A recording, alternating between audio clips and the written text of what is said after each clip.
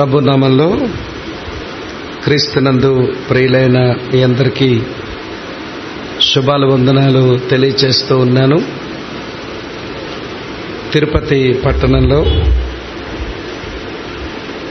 ఆరాధనా మందిరం ద్వారా ఏర్పాటు చేయబడిన ఈ మంచి కుటుంబాల కొరకైన ఈ సమావేశాన్ని బట్టి నేను ప్రభువుని స్తుతిస్తూ, సంఘమందున్న కుటుంబాలు మాత్రమే కాకుండా తమతో మనసు కలిపి ప్రభువుని సేవించే యోగ్యమైన మంచి మనసు కలిగిన వారిని కూడా కలుపుకొని ఈ సమావేశంలో వారు కూడా దీవించబడాలని అనేకులకు పిలుపునిచ్చి ఈ మంచి ఏర్పాట్లు చేసిన క్రీస్తునందు సహోదరుడు దైవదాసుడు తమ్ముడు ఎబెనేజర్ గారికి నేను వందనాలు చెల్లిస్తూ, మరి ఈ సమయంలో ఈ స్థలంలో చాలామంది దైవ సేవకులు కూడా కనబడుతూ ఉన్నారు. చాలా దూరం నుంచి వచ్చిన వారు కూడా నా ముందు కనబడుతూ ఉన్నారు. మిమ్మల్ని చూడడం చాలా సంతోషం. సరే, ఏమీ అనుకోకపోతే ఒక చిన్న మాట. భార్యాభర్తలుగా ఇద్దరూ కలిసి వచ్చిన వారు ఎవరున్నారో ఒకసారి లేచి నిలబడతారా? కొంచెం ఈ జంటలను కొంచెం లెక్క పెట్టుకుందామని అనుకుంటున్నాం. ఏంటి, అందరూ ఇద్దరిద్దరుగానే వచ్చారా? ఓకే, పక్క పక్కన కూడా కూర్చున్నట్టున్నారుగా. సరే, రైట్, థ్యాంక్ యూ, మంచిది. మరి మీ అందరికీ వందనాలు. సరే, కూర్చునండి. పెళ్ళైన బ్రహ్మచారులు నాబోటి వాళ్ళు, ఆమె రావడానికి అవ్వలేదు, నేను ఒక్కడే వచ్చాను. నాలాంటి ఒంటరిగాళ్ళు ఎవరైనా ఉంటే లేచి నిలబడతారా? ఓహో, సిస్టర్స్ కూడా ఉన్నారు, మంచిది. కానీ మా పార్టీ చాలా బలహీనపడిందని అర్థమైంది. సరే, మీరే గెలిచారు, మీ అందరికీ వందనాలు. మీరు కూడా కూర్చున్నానమ్మా. Thank you. రైట్. ప్రియులారా, ఈ దినాల్లో మనం దేవుని యొక్క వాక్యాన్ని వింటూ మన ఆధ్యాత్మిక జీవితాలను సవరించుకోవడానికి ప్రభువిచ్చిన అనేకమైన మంచి సమయాలను మనం సద్వినియోగం చేసుకోవలసి ఉంది. అలాగా దేవుని వాక్యాన్ని ప్రేమించి ఈ స్థలానికి వచ్చిన మిమ్మలను మరోసారి అభినందిస్తూ, నన్ను మీకు పరిచయం చేసిన సోదరునికి, మరి నేను వచ్చినప్పుడు మరి స్టేషన్లో నన్ను రిసీవ్ చేసుకుని వారి గృహ తలుపులు తెరిచి మరి ప్రేమను పంచిచ్చిన కుటుంబం, నేను చాలా సంవత్సరాలుగా కుటుంబాన్ని ఎరుగుదును. సౌదీ అరేబియాలో యోగ్యమైన దేవుని యొక్క పని చేస్తూ వారికి ఇచ్చిన ఉద్యోగం చేసుకుంటూ బ్రతికిన మరి సహోదరుడు ఇండియాకు తిరిగి వచ్చాక తిరుపతిలో ఉండేందుకు మరి ప్రభు తనకు నడిపింపునిచ్చారు. తమ్ముడు రాజ్ కుమార్, అలాగనే చెల్లి రోజ్మేరీ గారికి నేను కృతజ్ఞతలు చెల్లిస్తా ఉన్నాను. సరే, ఇప్పుడు సమయం 11:25 కావస్తా ఉంది. ఒక 5 నిమిషాల్లో మనం వాక్యం చదువుకొని మనం వర్తమానాన్ని మనం వింటాం. సరే, 11:30 ఆరంభించిన నా సందేశం 12:30 లేదా 12:15 లోపు ముగిస్తాను. ఒక 5-10 నిమిషాలు మన టీ బ్రేక్ కలిగి ఉన్న తర్వాత మరలా మనం ఒక సందేశాన్ని కలిగి ఉంటామని ఇప్పుడే మనం విన్నాం. తర్వాత లంచ్ అని మనకు ప్రకటించబడింది కనుక ఈ సమయాలను మనం సరిగా సద్వినియోగం చేసుకోవడానికి ప్రయత్నం చేద్దాం. సరే, ఈ కుటుంబ ఉజ్జీవ కూడిక, దీంట్లో కూడి వచ్చిన కుటుంబాలు ఒక ఉజ్జీవింపబడిన కుటుంబం నుంచి కొన్ని పాఠాలు నేర్చుకోవడానికి మనం ప్రయత్నం చేద్దాం. అందుకొరకు బైబిల్లో ఆ ఉజ్జీవింపబడిన కుటుంబాన్ని గురించి మనమందరము కలిసి చదవాల్సిందే. వాక్యాన్ని చదువుదాం. ఆదికాండం 35వ అధ్యాయం. ఆదికాండం 35వ అధ్యాయం మొదటి 8 వచనాలు మార్చి చదువుదాం. నేనొక వచనం చదువుతాను, దయచేసి మీరొక వచనం చదవండి. దేవుడు యాకోబుతో, నీవు లేచి బేతేలునకు వెళ్ళి అక్కడ నివసించి నీ సహోదరుడైన ఏశావు ఎదుటి నుండి నీవు పారిపోయినప్పుడు నీకు కనబడిన దేవునికి అక్కడ బలిపీఠమును కట్టుమని చెప్పగా,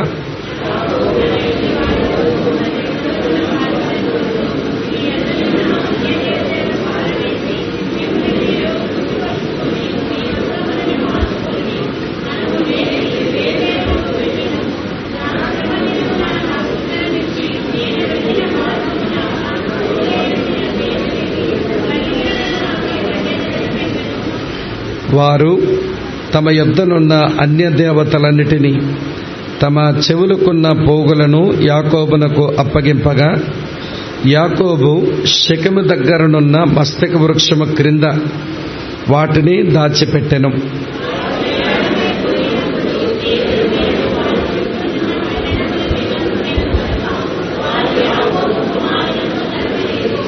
యాకోబును అతనితో నున్న జనులందరూ కనానులు లూజుకు అనగా బేతేలునకు వచ్చిరి.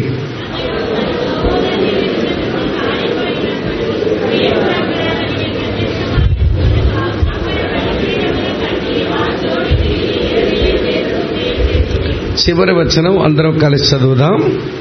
రెబ్కా దాది అయిన దెబోరా చనిపోయి బేతేలునకు దిగువనున్న సింధూర వృక్షము క్రింద పాతిపెట్టబడెను. దానికి అల్లూన్ బాకోత్ అనే పేరు పెట్టబడెను. ప్రార్థన చేసుకుందాం. దానికంటే ముందు నాదొక చిన్న మనవి.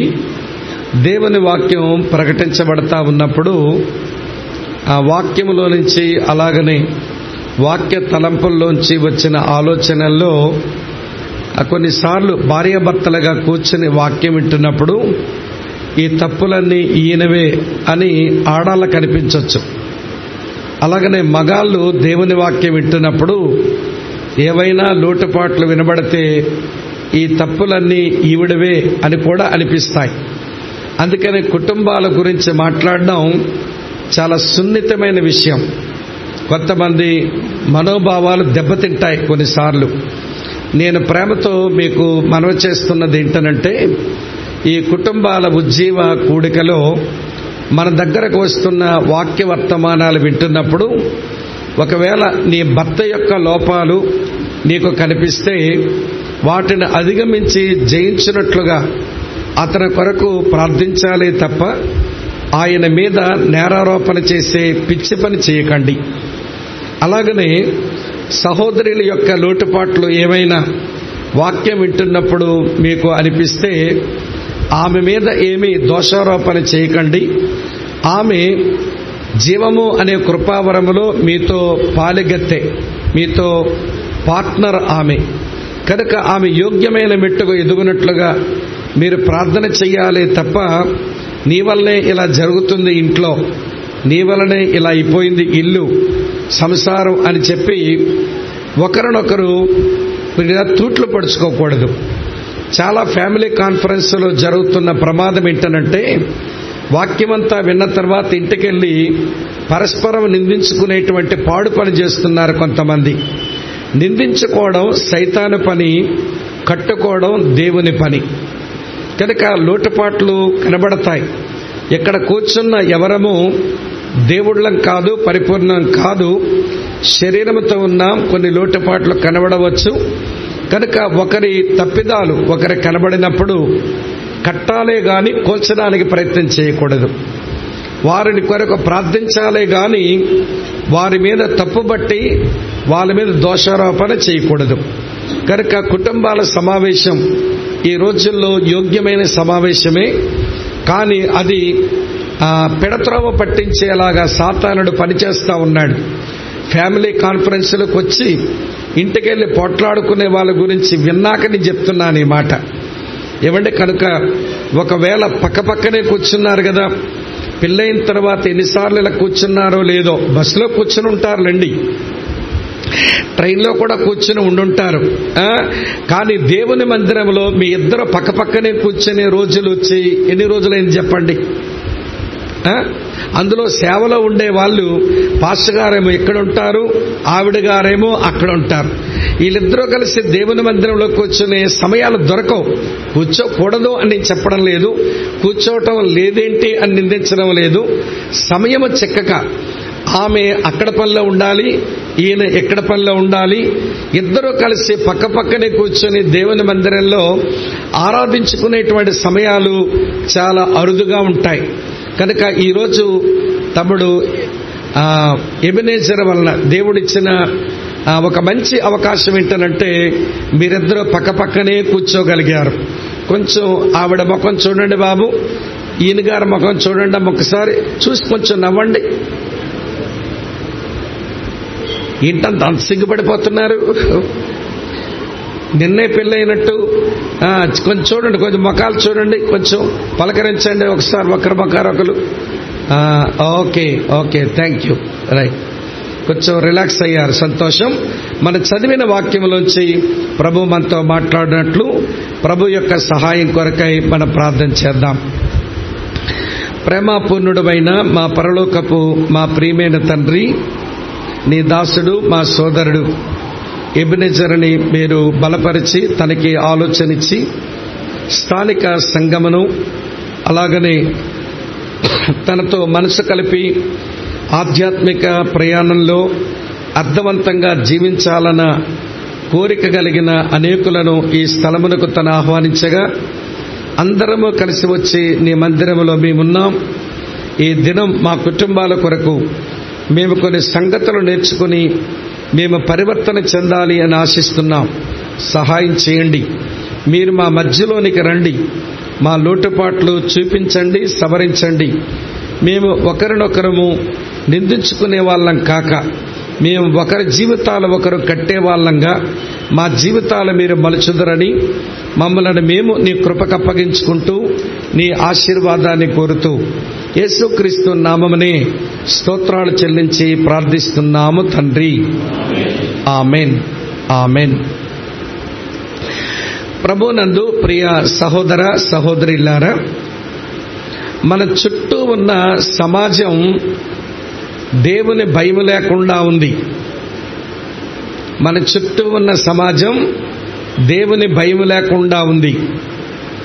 దేవుని భయం లేకుండా ఈ సమాజం ఉందని ఎట్లా చెప్పగలరు అని మీరంటే, మన చుట్టూ ఉన్న సమాజంలో కనబడుతున్న అవినీతి, మన చుట్టూ ఉన్న సమాజంలో ఉన్నటువంటి అన్యాయం, అలాగనే మన చుట్టూ ఉన్న సమాజంలో జరుగుతున్న అత్యాచారాలు, మనుషులు దేవుని భయం లేక బతికించి బ్రతుకుతున్నారు అని చెప్పడానికి ఇంతకంటే వేరొక నిదర్శనం అవసరం లేదు. అన్యాయము, అవినీతి, అత్యాచారాలు మనం న్యూస్ పేపర్ మనం తెరవగానే మన కళ్ళ ముందు సాక్షాత్కరిస్తున్నాయి. మనం టెలివిజన్ విప్పి న్యూస్ విందామనుకుంటే ఇలాంటి సంగతులే మనం వినవలసి వస్తుంది. మరి సమాజం దేవుని భయం లేకుండా ఉంది కదా. నేరము ఎవరిది?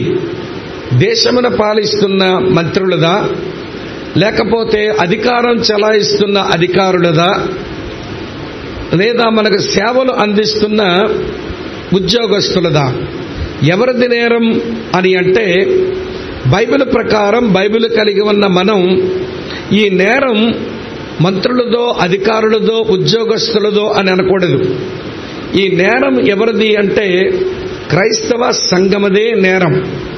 ఎందుకంటే క్రైస్తవ సంఘాన్ని దేవుడు సమాజానికి ఉప్పుగాను సమాజానికి వెలుగుగాను చేశాడు.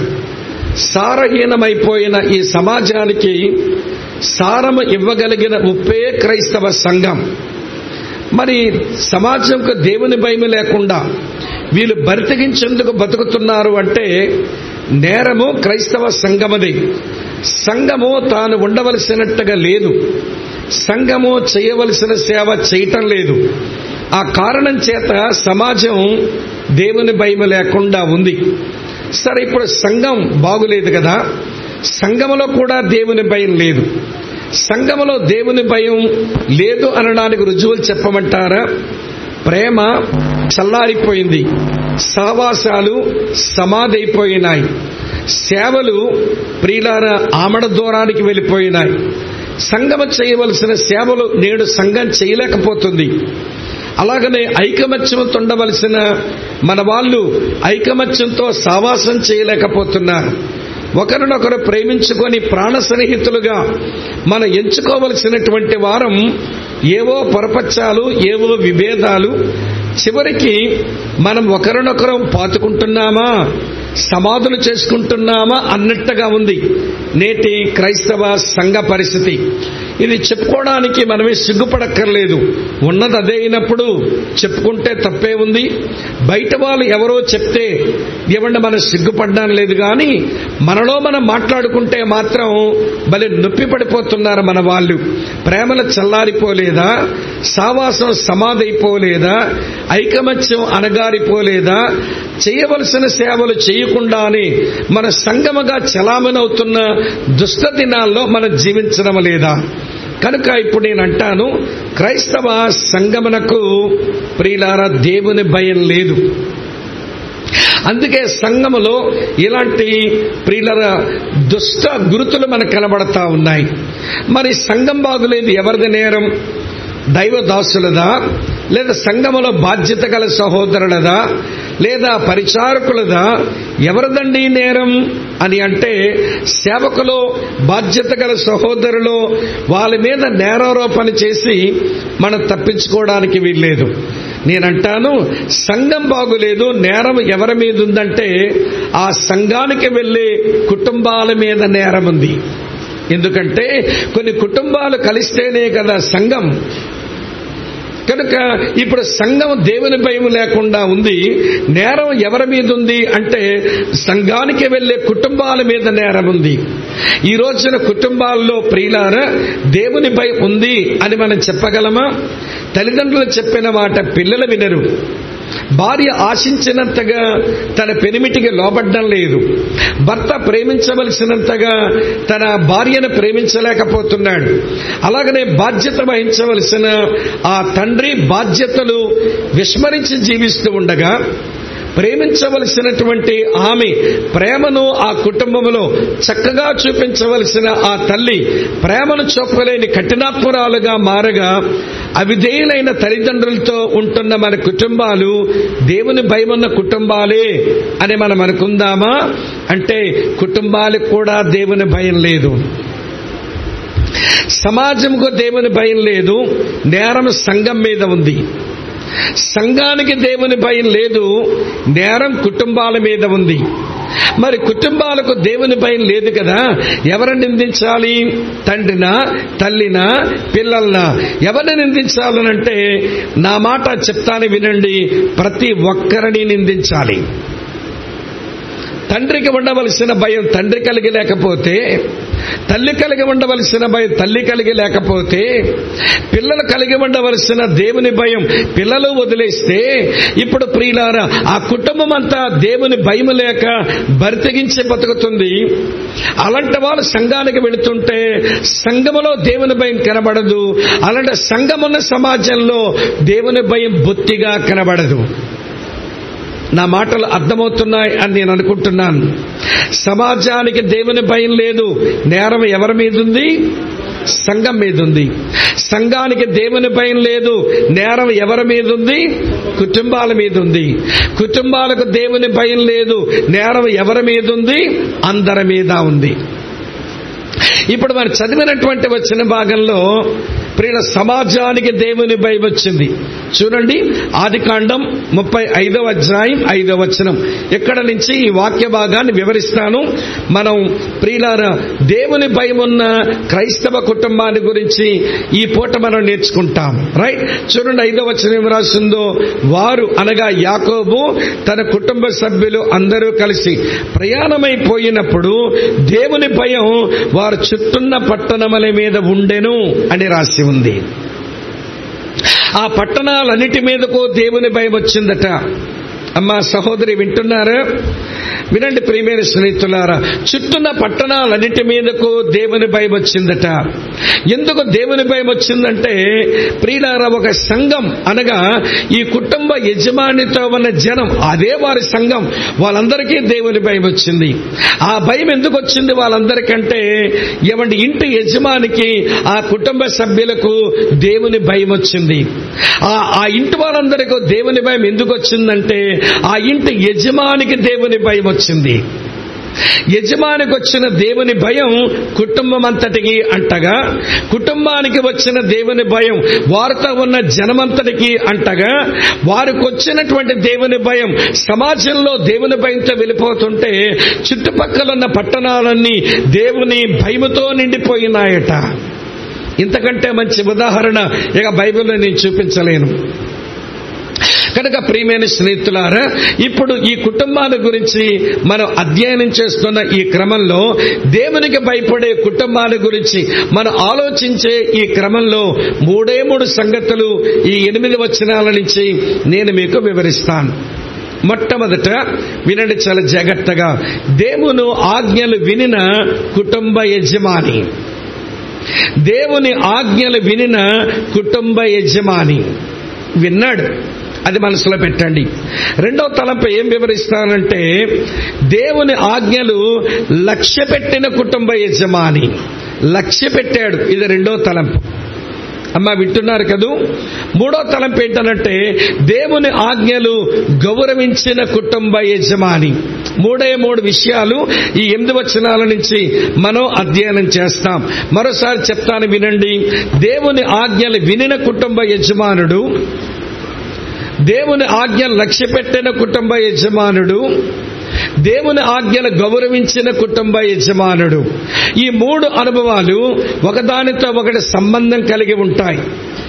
వినాలి మొదట, వింటే తరువాత లక్ష్య పెట్టుదురు గాని, లక్ష్య పెడితే తరువాత గౌరవించుదురు గాని. దేవుని ఆజ్ఞలు గౌరవిస్తేనే ప్రియులారా మనల్ని బట్టి దేవుని భయం మన చుట్టూన్న ప్రాంతాల మీదకి వస్తుంది. దేవుని ఆజ్ఞలు గౌరవించాలి అనంటే దేవుని ఆజ్ఞలు లక్ష్య పెట్టాలి. దేవునాజ్ఞలు లక్ష్య పెట్టాలనంటే దేవునాజ్ఞలు వినాలి. విననివాడు లక్ష్య పెట్టలేడు, లక్ష్య పెట్టలేని వాడు ప్రియులారా గౌరవించలేడు. ఈ 3 అనుభవాలు కలిపితే వినండి, ఉజ్జీవించబడిన ఒక క్రైస్తవ కుటుంబాన్ని ఈ భాగంలో మనం నేర్చుకుంటాం. ఈ కుటుంబ ఉజ్జీవ కూడికలో, ఆరాధన మందిరములో నీ ఫ్యామిలీ అది ఉజ్జీవంతో ఉందో లేక నిర్జీవంతో ఉందో, దేవుని భయముతో ఉందో లేక భయము వీడి బతికించి బతుకుతుందో, మన కుటుంబాల గురించి మనమే పరిశీలన చేసుకోవచ్చు. కనుక మొట్టమొదటి తలంపు చెప్తాను వినండి. మొదటి తలంపు, దేవుని ఆజ్ఞలు వినిన కుటుంబ యజమానుడు. అదే యాకోబు. కుటుంబ యజమానుడిగా యాకోబు దేవుని ఆజ్ఞలు విన్నాడు. ఇప్పుడు నేను చదువుతాను, కొన్ని పదాలు నేను కొంచెం అండర్లైన్ చేయమంటాను, రౌండప్ చేయమంటాను, చెయ్యండి, అది మీ ధ్యానానికి ఉపయోగపడుతుంది. 35వ అధ్యాయం 1వ వచనం మీ కొరకే చదువుతున్నాను చూడండి. దేవుడు యాకోబుతో, నీవు లేచి అనే మాట రౌండప్ చేయండి, అది మొదటి ఆజ్ఞ. బేతేలునకు వెళ్ళి అనే మాట రౌండప్ చేయండి, అది మరొక ఆజ్ఞ.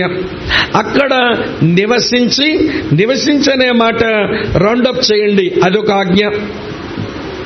నీ సహోదరుడైన ఏశావు ఎదుట నుండి నీవు పారిపోయినప్పుడు నీకు కనబడిన దేవునికి అక్కడ బలిపీఠము కట్టుమని చెప్పగా, కట్టుమని అనే మాట రౌండప్ చేయండి, అది మరొక ఆజ్ఞ.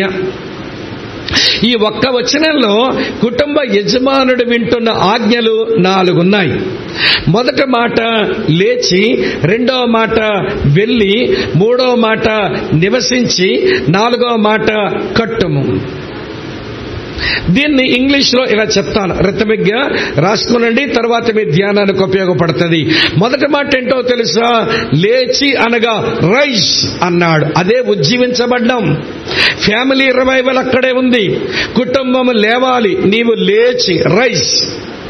రెండవ మాట వెళ్ళి అనే దగ్గర రిటర్న్ అనే మాట, అది మారు మనసుకు సంబంధించిన అనుభవం.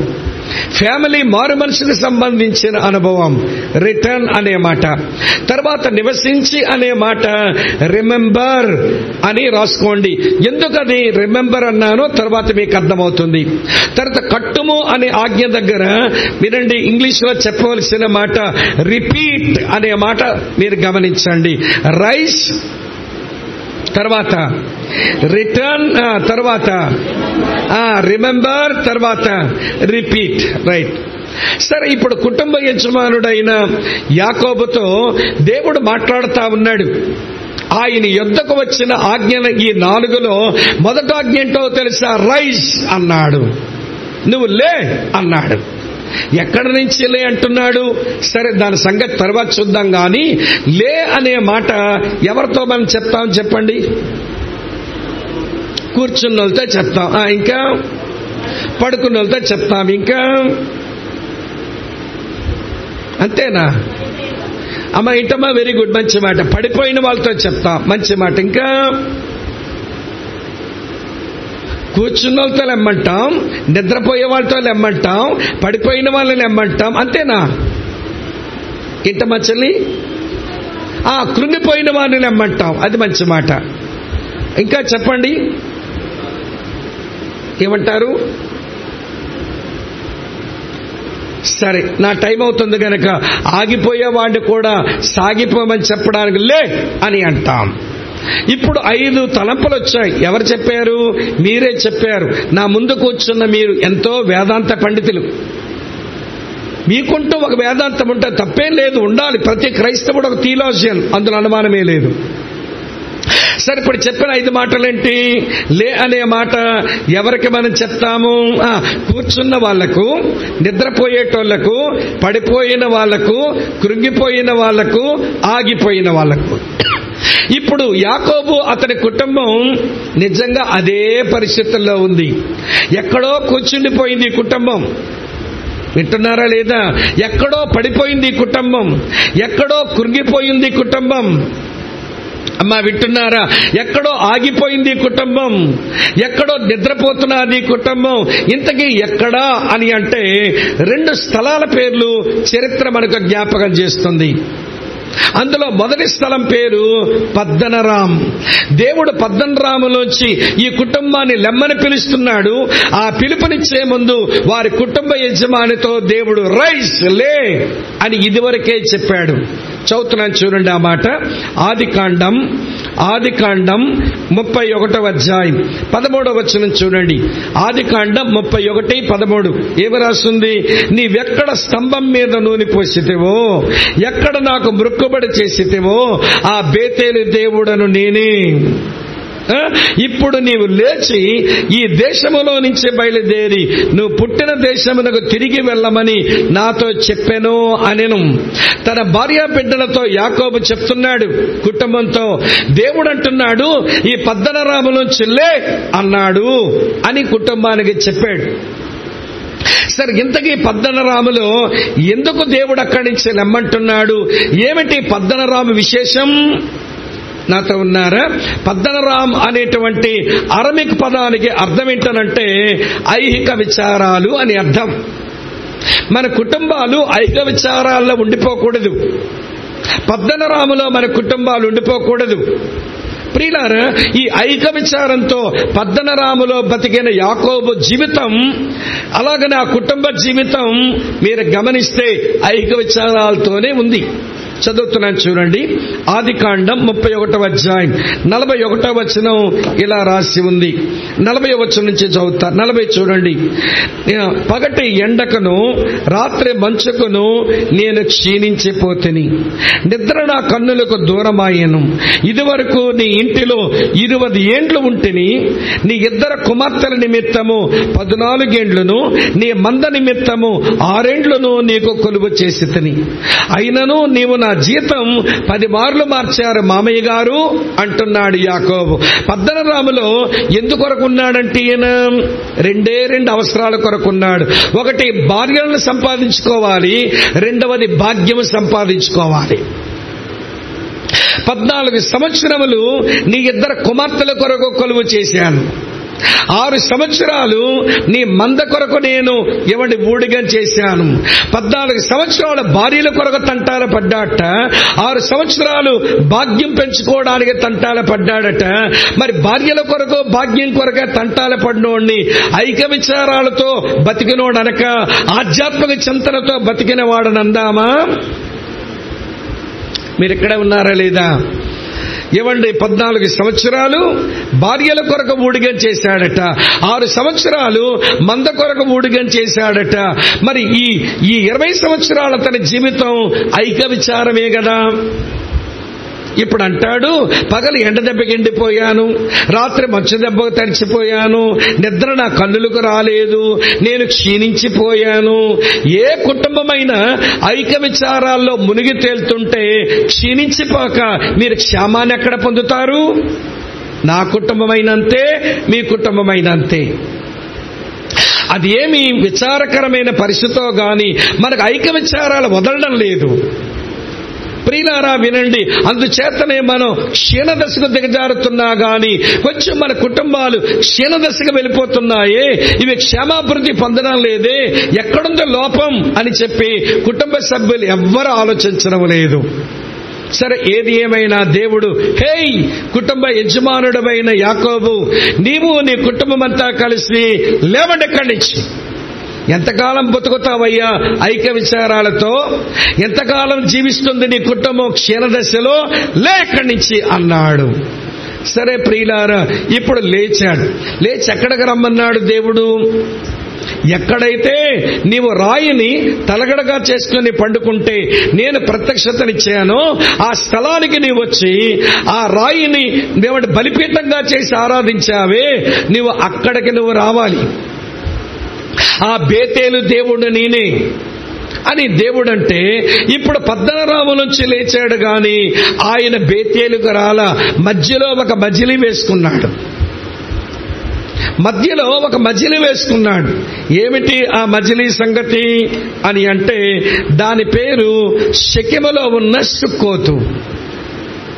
అమ్మ వింటున్నారా? షెకెములో ఉన్న సుక్కోతు. వినండి దేవుని పిల్లలారా, నిన్ను రమ్మన్నది దేవుడు బేతేలుకు. నువ్వు కూడా ఇదివరకు వస్తాననే మాటిచ్చావు, అక్కడ మొక్కుబడి చెల్లిస్తానని మాటిచ్చావు, కానీ రాకుండా ఐక్య విచారాలతో 20 సంవత్సరాలు గడిపావు. లే అని చెప్పిన తర్వాత ఈ పద్దనరాము ఐహిక విచారాల నుంచి లేచింది కుటుంబం గాని దేవుని ఇల్లు అని అర్థమిచ్చే బేతేలుకైతే ఇంకా రాలా. మధ్యలో షెకెములో ఉన్నటువంటి సుక్కోతులో ఆగింది. చదువుతున్నాను చూడండి, అదే ఆదికాండం 33వ అధ్యాయం 18వ వచనం చూడండి. అట్లు యాకోబు పద్దనరాములో నుండి వచ్చిన తర్వాత కనాను దేశములున్న షెకెము ఊరికి సురక్షితముగా వచ్చి ఆ ఊరి ముందర తన గుడారములు వేసెను. మరియు అతను తన గుడారములు వేసిన పొలము యొక్క భాగమును షెకెము తండ్రి అయిన హెమెరు కుమారుల యొద్ద 100 వరహాలు కొనెను. అక్కడ ఒక బలిపీఠము కట్టించి దానికి ఎలోహోయి ఇశ్రాయేల్ అని పేరు పెట్టాను. వినండి, ఒక విషయం మీతో చెప్తాను. పద్దనరాము నుంచి అయితే వచ్చింది ఈ కుటుంబం, కానీ బేతేలుకు రాలా. మధ్యలో షెకెము దగ్గర ఉన్న సుక్కోతులో ఆగిపోయింది. బాగా వినండి ప్రియులారా, ఈ సుక్కోతులో 100 వరహాలకేమో భూమిని కొన్నట్ట. అంటే ఉండిపోవడానిక, ఇది ఏమంటే వెళ్ళడానిక? భూమిని కొనేసుకున్నాడంట 100 వరహాలకి. ఇక్కడ ఉండిపోవడానిక, నువ్వు బేతేలుకి వెళ్ళడానికా? సరే, రెండో సంగతి చెప్తాను. ఇక్కడేమో సాలలు కూడా వేసేశాడట, పశువులకు సాలలు కూడా కట్టేశాడట. ఉండిపోవడానికా వెళ్ళిపోవడానికా? అంటే వెళ్ళాలని ఇంకా లేదు. పద్దనరామైతే వదిలేడు గాని బేతేలుకు రాకుండా మధ్యలో సుక్కోతులో ఆగాడు. సుక్కోత్ అనేటువంటి ఆ హీబ్రూ పదానికి కూడా అర్థం ఏంటో తెలుసా? స్వచిత్తం అని అర్థం, సెల్ఫ్ విల్. ఐక్య విచారం వదిలింది కుటుంబం గాని స్వచిత్తములో పడింది. ఇప్పుడు సుక్కోతు లాగడం దేవుని చిత్తమా, నీ చిత్తమా? ఏమయ్యా కుటుంబ యజమానుడా, నువ్వు సుక్కోతు లాగడం అది దేవుని చిత్తమా, నీ చిత్తమా? ప్రియులారా, ఆయన చిత్తమే. ప్రియులారా, దేవుని చిత్తాన్ని వదిలి స్వచిత్తములో పడే వాళ్లకు ఎన్ని భయంకరమైన అనర్థాలుంటాయో చెప్పలేము. ఈరోజు చాలా మంది భార్యాభర్తలు నా ముందు కూర్చున్నారు. మిమ్మల్ని నేరుగా అడుగుతున్నాను, దేవుని చిత్తం చేయడం మీ ఇంటిలో ప్రథమ స్థానం ఉందా? ఎవరిష్టాలు వాళ్ళు నెరవేర్చుకోవడంలో మీరు తపన పడుతుంటారా? ఏమో, మీ సంగతి మీకే తెలుస్తుంది. సరే, పాయింట్ చెప్తాను వినండి. స్వచ్ఛత్తములో పడితే వచ్చే అనర్థాలు నేను వివరిస్తాను. ఇప్పుడు ఈ సుక్కోతులో వీరు ఉంటుండగా భూమి కొన్నాడు, సాలలు వేశాడు, జీవనం మొదలు పెట్టిన తర్వాత మీరు చెప్పండి, ఒక ప్రశ్నకి జవాబు. యాకోబు ఎంతమంది కూతుర్లు? అమ్మ, ఎంతమంది కూతుర్లు? ఒకే కూతురు. ఏం పేరు ఆవిడ గారి పేరు? దీనా. మీ పేరు దీనా, నా పేరు సోకుల్ రాణి. ఎందుకనంటే ఆ కనాను దేశములో షెకెము వాసులు ఎలాంటి సోకులు చేస్తున్నారో చూద్దామని సోకులు పిచ్చి కొంచెం ఎక్కువ ఈ పిల్లకు. నాయనకు చెప్పకుండా, అన్నదమ్ముడికి చెప్పకుండా ఒంటరిగా దేశంలో, పరాయి దేశంలో బయటకు వచ్చింది. ఆ షెకెము రాజకుమారుడైన, వింటున్నారా లేదా, షెకెము రాజకుమారుడైన ఏమండి ఆ రాజకుమారుడు ఈ దీనాను చూచి ఆమెను అవమానపరిచేశాడు. ఇంటికొచ్చి లబోదిబోమంటుంది. ఈ షెకెము రాజకుమారుడు నన్ను అవమానపరిచాడని లబోదిబోమంటే వాళ్ళ అన్నదమ్ములకు భలే కోపం వచ్చింది. మా చెల్లిని వాడు అవమానపరుస్తాడా, వాడి సంగతే తేలుస్తామంటున్నారు అన్నదమ్ములు. సరే, షెకెము రాజకుమారుడు ఈ పిల్లంటే మోజుపడ్డాడు గనక మీరు మేము కయ్యవాడుకోవడం ఎందుకు, మీరు మేము కలిసి వియ్యమందుదామని వచ్చారు ముందుకు. వాళ్ళు కయ్యమొద్దు వియ్యమందుదామని ముందుకొచ్చారు. అప్పుడు వీళ్ళంటారు, ఏంటి మాతో మీకు వియ్యమా? మేము ఎవరమో తెలుసా? మేము సున్నతి పొందిన ప్రజలం, మేము నిబంధన జనులం, మేము ఇశ్రాయేలీలం. మాతో వియ్యమందాలంటే తమాషానా? మాతో ఎవడైనా వియ్యమందాలంటే వారు సున్నతి పొందాలి. మా పిల్లలు మీకు ఇవ్వాలన్నా మీరు సున్నతి పొందాలి. ఏమండి, మీతో మేము బియ్యమొందడానికి మేము అలా బియ్యమొంద సున్నతి పొందిన వాళ్ళతో బియ్యమొందుతాము అంటే, సరే మా రాజకుమారుడు ఇష్టపడ్డాడు గనక మేమంతా బియ్యమొందుతా సిద్ధంగా ఉన్నాము, సున్నతే పొందుతామని అందరూ సున్నతి పొందారు. సున్నతి మగవాని యొక్క మర్మాంగం మీద చిన్నపు ఎవడి చర్మాన్ని కత్తిరించిన తర్వాత ఈ మగాళ్ళు నడవలేరు. ఆ గాయం మానే వరకు మగాడు పరిగెత్తలేడు, అలాగనే మగాడు పోరాడలేడు. ఇప్పుడు షెకెము వాసులంతా ఎట్లయినారంటే నడవలేని, పరిగెత్తలేని, పోరాటం చేయలేని నిస్సహాయులుగా వారంతా పడుకుని ఉంటుంటే, ఆపరేషన్ అయిందని పడుకొని ఉండుంటే ఈ దీన అన్నదమ్ములైన లేవి షిమ్యోన్లు కత్తి పట్టుకొని వచ్చి ఆ షెకెము వాసులు తెగ నరికేస్తున్నారు. ఇప్పుడు ఒక విషయం అడుగుతాను, చెప్పండి, అన్యులకు నీతుందా, దేవుని ప్రజలకు నీతుందా? ఈ కాంటెక్స్ట్ లో చెప్పండి నాకు. అన్యులకే నీతుంది. మీరు అడిగిన మాటకు వాళ్ళు కట్టుబడి ఉన్నారు, కానీ ఇచ్చిన మాటకు మీరు కట్టుబడలేదు. అందుకని యాకోబు కొడుకుల ముందు నిలబడి ఎంత బాధతో మాట్లాడుతున్నాడు చూడండి. ఆదికాండం ఎందుకు దేవుడు లెమ్మన్నాడో చెప్తున్నాను. ఆదికాండం 34 అధ్యాయం చూడండి ప్రియులారా, 30 వచనం ఇలా ఉంది. అప్పుడు యాకోబు షిమ్యోనును లేవీని చూచి, మీరు నన్ను బాధపెట్టి ఈ దేశ నివాసులైన కనానీయుల్లోనూ పెరిజ్జీయుల్లోనూ నన్ను అసహ్యునిగా చేశారు. నా జనసంఖ్య కొంచెమే, వారు నా మీద గుంపుగా వచ్చి నన్ను చంపెదరు, నేనును నా ఇంటి వారును నాశనమగుదమని చెప్పాను. అందుకు వారు వేశ్య ఎడల జరిగించినట్లు మా సహోదరి ఎడల వారు ప్రవర్తించవచ్చునా అన్నారు. మా చెల్లెమని వేశ్య అనుకున్నాడా వాడు? వేశ్య ఎడల జరిగించినట్లుగా జరిగించారు. ఆ కోపం తట్టుకోలేక చంపినాము అన్నారు. ఇప్పుడు చెప్తాను వినండి. సుక్కోతు జీవనంలో యాకోబన్నకు ఈ కుటుంబ యజమానుడికి ఏమొచ్చింది అంటే, ఒకటి కూతురు చెరచబడింది, రెండోది కొడుకులు నరహంతకులయ్యారు, మూడోది తాను భయముతో బతకవలసి వచ్చింది. మన స్వచిత్తాలు ఇవే తెచ్చిపెడతాయి. మన సుక్కోతులు మనకి ఇవే తెచ్చిపెడతాయి. పిల్లల జీవితాలకు లేనిపోని అనర్థాలు, మన వ్యక్తిగత జీవితాలకు ఎన్నో మనస్తాపాలు, భయము ఆందోళనతోనే మిగిలిపోతాం. దేవుని పిల్లలం, దేవుని చిత్తం చేయాల్సి ఉంది. మొదటి యోహాను పత్రిక 2:17 మనం ఎరుగుదాం. ఏమని రాసి ఉంటుంది అక్కడ? లోకము దాని ఆశయు గతించిపోవును గాని, చెప్పండి, దేవుని చిత్తము చెయ్యవాడు నిరంతరము నిలుచును. దేవుని పిల్లలు దేవుని చిత్తం చెయ్యాలి, స్వచిత్తాలు చేయకూడదు. ఈరోజు చాలా మంది కుటుంబ యజమానులు, అలాగే చాలా మంది కుటుంబ యజమానురాళ్ళు వీళ్ళు చేసే పని ఏంటో తెలుసా? సొంత ఇష్టాలు నెరవేర్చుకుందామని ప్రయత్నం చేస్తారు. దానివల్ల కుటుంబానికి ముప్పు తెప్పలు తెచ్చిపెడుతుంటారు. యాకోబు ముప్పు తెప్పలు తెచ్చిపెట్టలేదా ఇప్పుడు ఇంటికి? నిన్నెవడాగమన్నాడు సుక్కోతులో? దేవుడు రమ్మన్నది బేతేలు కదా, నువ్వు సుక్కోతులు ఎందుకు ఆగావు? ప్రభునందు ప్రియమైన దేవుని పిల్లలారా, అన్నదమ్ములారా, అక్క చెల్లెళ్ళారా, వినండి. ఎందుకు దేవుడు లే అని అన్నాడనంటే, నీవు కొంతకాలం ఐక విచారములో ఉంటివి పద్దనరాములో, మరికొంతకాలం స్వచిత్తములో ఉండి తెప్పలు తెచ్చుకుంటేవి సుక్కోతులో, చాలా జీవితం లే అన్నాడు. ఈ రోజున కుటుంబ యజమానులైన భర్తలతో అంటున్నాడు, మీరు దేవుని ఆజ్ఞలు వినిన కుటుంబ యజమానులైతే మీ ఐక విచారాల్లోంచి లేవండి. తర్వాత మీ సొంత ఇష్టాల నుంచి ఇంట్లో చల్లి లేవండి. ఎంతకాలమని ఐక్య విచారంతో బతుకుతారు? ఏం తింటాం, ఏం త్రాగుతాం, ఏమి ధరించుకుంటాం, ఇదేనా మీ జీవితం అంతా చింతలు? అవి ఐక విచారాలు. అలాగనే మీ ఇష్టాలు నెరవేర్చుకునే దిశగా మీరు ఎందుకు అడుగులేస్తున్నారు? అది మీ కుటుంబానికి తెప్పలు తెస్తాయి కదా. నా కొద్ది సేవా జీవితంలో సొంత ఇష్టాలు నెరవేర్చుకున్న కుటుంబాలలో వచ్చిన అరిష్టాలు ఎన్నో చెప్పగలండి.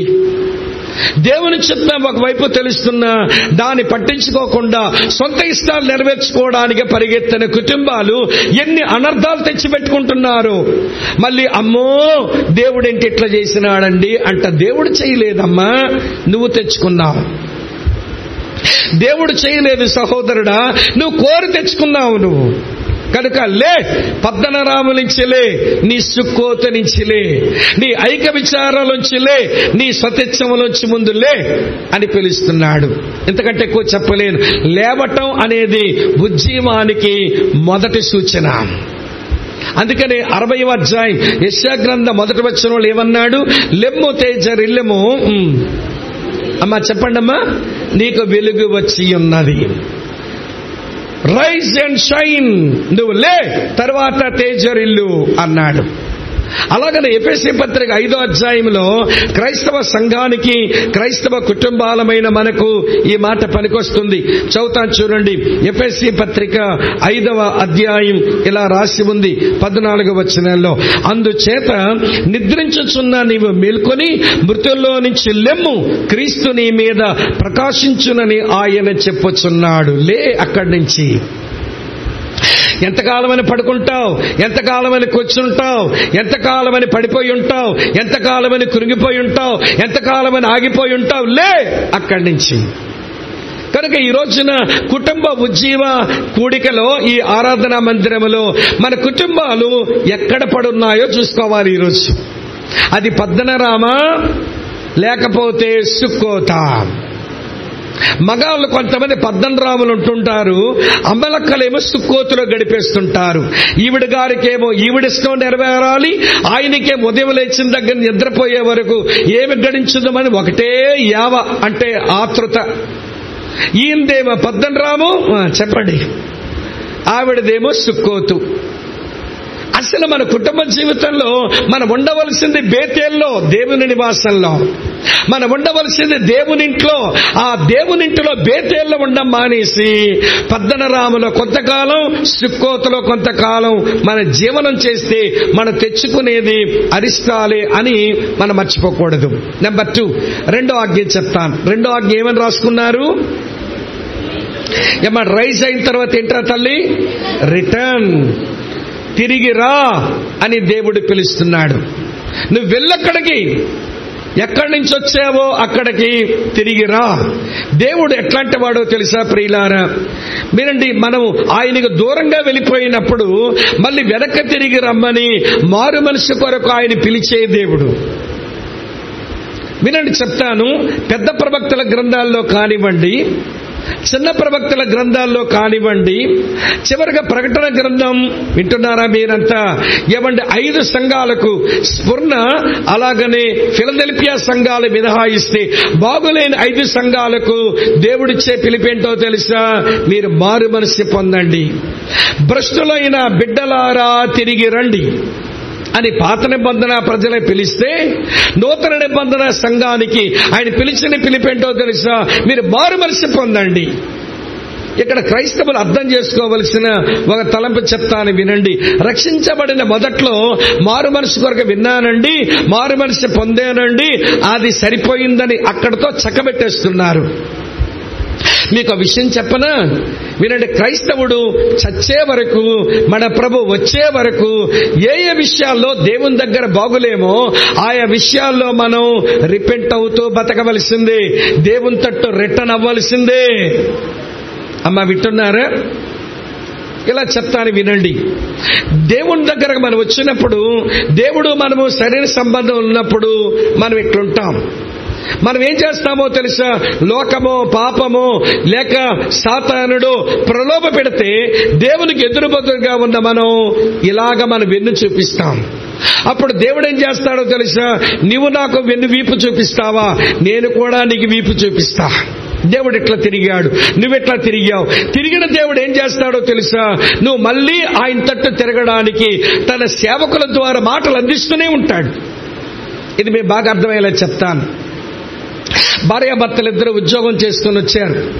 ఏదో వండుకున్నారు, తిన్నారు, నిద్రపోదామని అనుకుంటే ఈ పిల్లగాడు పడుకోకుండా వాళ్ళు పడుకునే మంచమే ఈడికో పెద్ద గ్రౌండ్ లాగా అమ్మ మీద నుంచి నాన్న మీద దూకడం, నాన్న మీద నుంచి అమ్మ మీద దూకడం, ఆడుకుంటా ఉంటే మళ్ళీ ఉదయాన్నే డ్యూటీకి వెళ్ళాలి, ఉదయం లేచి మళ్ళీ వంట చేసుకుని వెళ్ళాలని. పాప ఒరే నిద్రపోరా, మాకు ఉదయం డ్యూటీ ఉందరా అంటే వాడు నిద్రపోవట్లేదు సరికదా. వాడేమో బెడ్డనే పెద్ద గ్రౌండ్ లో చేసుకుని ఆడుతున్నాడు అమ్మ నాన్న మీద. వాళ్ళ నాన్న కోపం వచ్చింది, ఒరే ఆటమాని పడుకోకపోతే దెబ్బలు పడతాయి అన్నాడు. ఆడెందుకు వింటాడు? రాలుగాయి పిల్లోడైతేను. పిల్లోడు చెడ్డోడు అనుకోండి, నీకే పుట్టాడుగా. ఆడు రాలుగాయ పిల్లోడుగా, నీకే పుట్టాడుగా. ఆడిని నిందించొద్దు, మన రక్తమే ఉంది వాడి లోపల. కనుక వాడు అల్లరి చిల్లరగా వేషాలు వేస్తుంటే నీ కోపం వచ్చి వీపి పాటమని కొట్టావు. ఇక రాగం మొదలు పెట్టాడు. 10 ఇళ్ళు కనబడుతుంది. ఆ 10 ఇళ్లలో వచ్చి ఏమండి మమ్మల్ని నిద్రపోనివ్వరా, ఏంటి మీ పిల్లాడు అర్ధరాత్రి ఏడుపులు, మీరు ఎందుకలా ఏడిపిస్తారని వీళ్ళు వాళ్ళు అంటారని భయపడినా, ఒరే చుట్టుపక్కల ఉన్న ఇబ్బంది పడతారు, నువ్వు ఏడు పాపేవా, సరే సరే, లేదంటే నేను తలుపు బయట పెట్టి గడేసుకుని మీ మమ్మీ నేను వచ్చి పడుకుంటామన్నారు. అయినా వాడు ఏడు పాపలా. అప్పుడు వాళ్ళ నాన్న చెయ్యి పట్టుకుని నేరుగా బయటకు తీసుకుని వెళ్ళి బయట పెట్టే తలుపేసేసాడు. తలుపేసే వేయగలిగాడు గాని వచ్చి మంచం మీద వచ్చి పడుకుంటాడా తను తన భార్య? పడుకోగలరా వీళ్ళిద్దరూ? పాపం వాడు బయటకు వచ్చి మెట్ల మీద ఏడుస్తున్నాడు తలుపు బయట. వీళ్ళిద్దరికి నిద్ర పట్టదు, వెళ్ళి మంచం ఎక్కి పడుకోలేరు. పాప ఏడుస్తున్న పిల్లాడు ఏం చేస్తున్నాడు చూద్దామని ఏవాడు పక్క కిటికీలోంచి కిందగా చూస్తున్నారు. వాడేమో ఈ అంటున్నాడు, ఏడుపు. అప్పుడు వాళ్ళ నాన్న అంటాడు, అమ్మాయి ఈ మధ్య మన వీధిలో ఎలుగుబంటి తిరుగుతుందంట కదా అన్నాడు. ఈవిడగా 6 ఆకులు ఎక్కువ చదివింది. అవునండి, ఏడ్చే పిన్నెలు కనబడితే ఎత్తుకుపోతుందండి ఎలుగుబంటి అంది. ఆడేమో ఎట్లు చెలుగుబట్టి వస్తుందని ఏడు పాపేనాళ్ళ చూస్తున్నాడు. తర్వాత ఒక నిమిషం ఆగి మళ్లీ చూస్తుంటే ఇంకా వాడు భయం తిట్టట చూస్తున్నాడు, కానీ తలుపు కొట్టడం లేదు. మళ్లీ తండ్రి అంటాడు, అమ్మాయి ఈ మధ్య మన వీధిలో వేట కుక్కలు తిరుగుతున్నాయంట కదా అంటే, అవునండి, ఒంటరిగా కనబడే పిల్లలు కనబడితే చీరుకు తినేస్తాయి అంది. ఆడు మరుగొచ్చి భయం తల్లిపోయి తలుపు వైపు తిరిగి అంటాడు, డాడీ తలుపు తీ డాడీ, ఏడవం డాడీ, లోపలికి వస్తాను డాడీ అంటున్నాడు. వింటున్నారా మీరంతా? అర్థమైందా మీకు విషయం? బయట పెట్టింది ఎవరు? వాడు ఏడ్చిన కారణం చేత బయట పెట్టింది ఎవరు? నాన్నే బయట పెట్టాడు. మళ్ళీ తలుపు కొట్టి వాడు వచ్చేస్తానంటే తలుపు తెద్దామని రెడీగా ఉన్నది ఎవరు? అదే తండ్రి. వాడు తలుపు కొట్టేలాగా వాడికి మాటలు అందిస్తున్నది ఎవరు? అదేనండి దేవుని మనసు. ఇది అర్థమై చావట్లేదు మనకి. మనమేమో వీపు చూపించాం ఆయనకి. పరిశుద్ధుడైన దేవుడు గనక నీ పాపానికి సమ్మతించి ఇట్లా ఉండలేక ఆయన వీపు వెనక పెట్టాడు. కానీ నువ్వు వెనక తిరిగి రావాలని ఆయన మాటలు అందిస్తూనే ఉన్నాడు. నాకు ఈ మాట బలి విడ్డూరం అనిపిస్తుంది. భ్రష్టులైన బిడ్డలారా తిరిగి రండి. వాళ్ళు చేసిన పాపమును బట్టి భ్రష్టులైనా అనగలిగాడు గాని బిడ్డలారా అని అనకుండా ఉండలేకపోతున్నాడు. ఆమె అర్థమవుతున్నదా? ఏమయ్యా యాకోబు, కుటుంబ యజమానుడివి నీవు, నీ కుటుంబం కొంతకాలమేమో ఐక్య విచారాల్లో ఉన్నారు, కొంతకాలమేమో స్వచ్ఛతములో ఉన్నారు.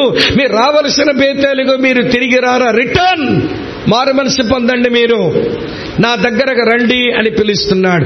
ఈ రోజున కుటుంబ యజమానుడు నీవు, కుటుంబ యజమానురాలుగా నీవు, నీ పిల్లలు కలిసి దేవుని తట్టు తిరిగే ఆ గొప్ప పనికి పూనుకోవాలి. అదే ఫ్యామిలీ రివైవల్.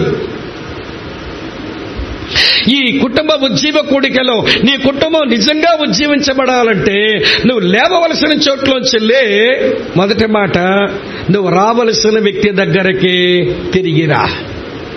అమ్మ అర్థమవుతుందా? ఇప్పుడు 2 ఆజ్ఞలే చెప్పాను. 3వ ఆజ్ఞ ఏంటో చెప్పండి నాకు తర్వాత. రిమెంబర్, అక్కడ నివసించి అనే మాటలో జ్ఞాపకం చేసుకోమంటున్నాడు దేవుడు. ఏం చెప్పావయ్యా? దాదాపు 25 సంవత్సరాల కిందట బేతేలు నుంచి వెళ్ళిపోయి మళ్ళీ నేను వస్తాను, ఎక్కడే నివసిస్తాను, ఈ రాయి మందిరంగా చేస్తాను, నువ్వు నాకు ఇచ్చిన దాంట్లో నుంచి నీకు దశంభాగం చెల్లిస్తానని మొక్కుబడి చేసుకుని వెళ్ళావే, అది జ్ఞాపకం చేసుకో. నివసించి అనే మాట వెనక జ్ఞాపకం చేసుకోమంటున్నాడు దేవుడు. నువ్వు 20 సంవత్సరాల కిందట ఏం మొక్కుబడి చేసుకున్నావో జ్ఞాపకం చేసుకో. ప్రియమైన అన్నదమ్ములారా, అక్క చెల్లులారా వినండి. మొక్కుబడి చేయటం ఏం తప్పు కాదు. మొక్కుబడి చేయటం ఏం తప్పు కాదు. మన శ్రమల గుండా ప్రయాణం చేస్తున్నప్పుడు మన పెదాలు మన తెలియకుండానే మొక్కుబడి చేస్తాయట. 66వ కీర్తన చూడండి. మొక్కుబడి కూర్చుని మాట చదువుతాను. 66వ కీర్తన గ్రంథం నుంచి 66వ కీర్తన 14వ వచనం. ఎప్పుడు మనం మొక్కుబడి చేస్తామో రాసింది, నాకు శ్రమ కలిగినప్పుడు నా పెదవులు పలికిన మొక్కుబడులను, నా నోరు వచించిన మొక్కుబడులను నేను నీకు చెల్లించదను. శ్రమ కలిగినప్పుడు మొక్కుబడులు వస్తాయి.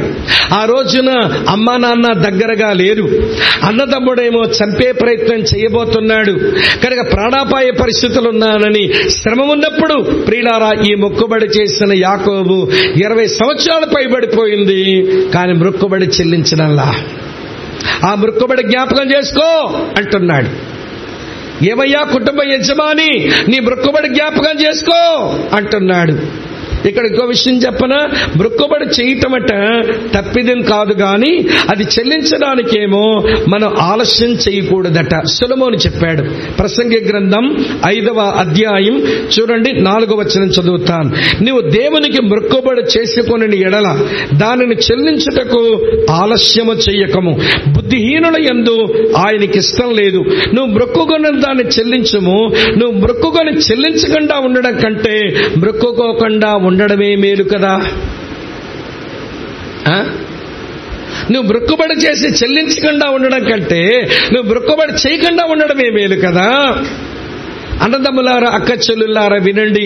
మీరు అడగచ్చు, బ్రదర్ స్వామి నా కుటుంబానికి నాకు ఏ మొక్కుబడులు లేవండి అని మీరు అంటారేమో. నేనంటాను మీరు అబద్ధాలు ఆడుతున్నారని. మీకు మొక్కుబడులు ఉండుంటాయి, జ్ఞాపకం చేయమంటారా? 31st night watch night service అయ్యాక ఏమండి న్యూ ఇయర్ ఆరాధన రోజున అమ్మో మన దగ్గర ఎన్ని మొక్కుబడులు ఉంటాయో చెప్పలేం. ప్రభు గత సంవత్సరం ఎట్లనే అయిపోయింది, కానీ ఈ సంవత్సరంలో నీ కొరకు ఇలా బతికేస్తానని ఎన్ని మొక్కుబడులు చేస్తారండి మనల్ని. ఏం మీకు తెలియదా? చెప్తాను వినండి. నేను స్థలానికి వెళ్ళాను. జనవరి 2వ తారీఖు నుంచి 4వ తారీఖు వరకు మీటింగ్లు పెట్టుకుంటే వాక్యం చెప్పడానికి వెళ్ళాను. నిన్నే కదా న్యూ ఇయర్ ఆరాధన అయ్యిందని కొంచెం తెగించగా మాట్లాడిగాను. మీరు నూతన సంవత్సరంలో ఏదైనా తీర్మానం తీసుకుని ఒక మొక్కుబడి చేసుకున్నారా అని అడిగితే ఓఎస్ అన్నాడు ఒక ఆయన. ఏ మొక్కుబడి చేసుకున్నారు బ్రదర్ అన్నాను నేను. ఈ సంవత్సరం అంతా బైబిల్ బాగా చదవాలని నేను మొక్కుబడి చేసుకున్నానండి అన్నాడు.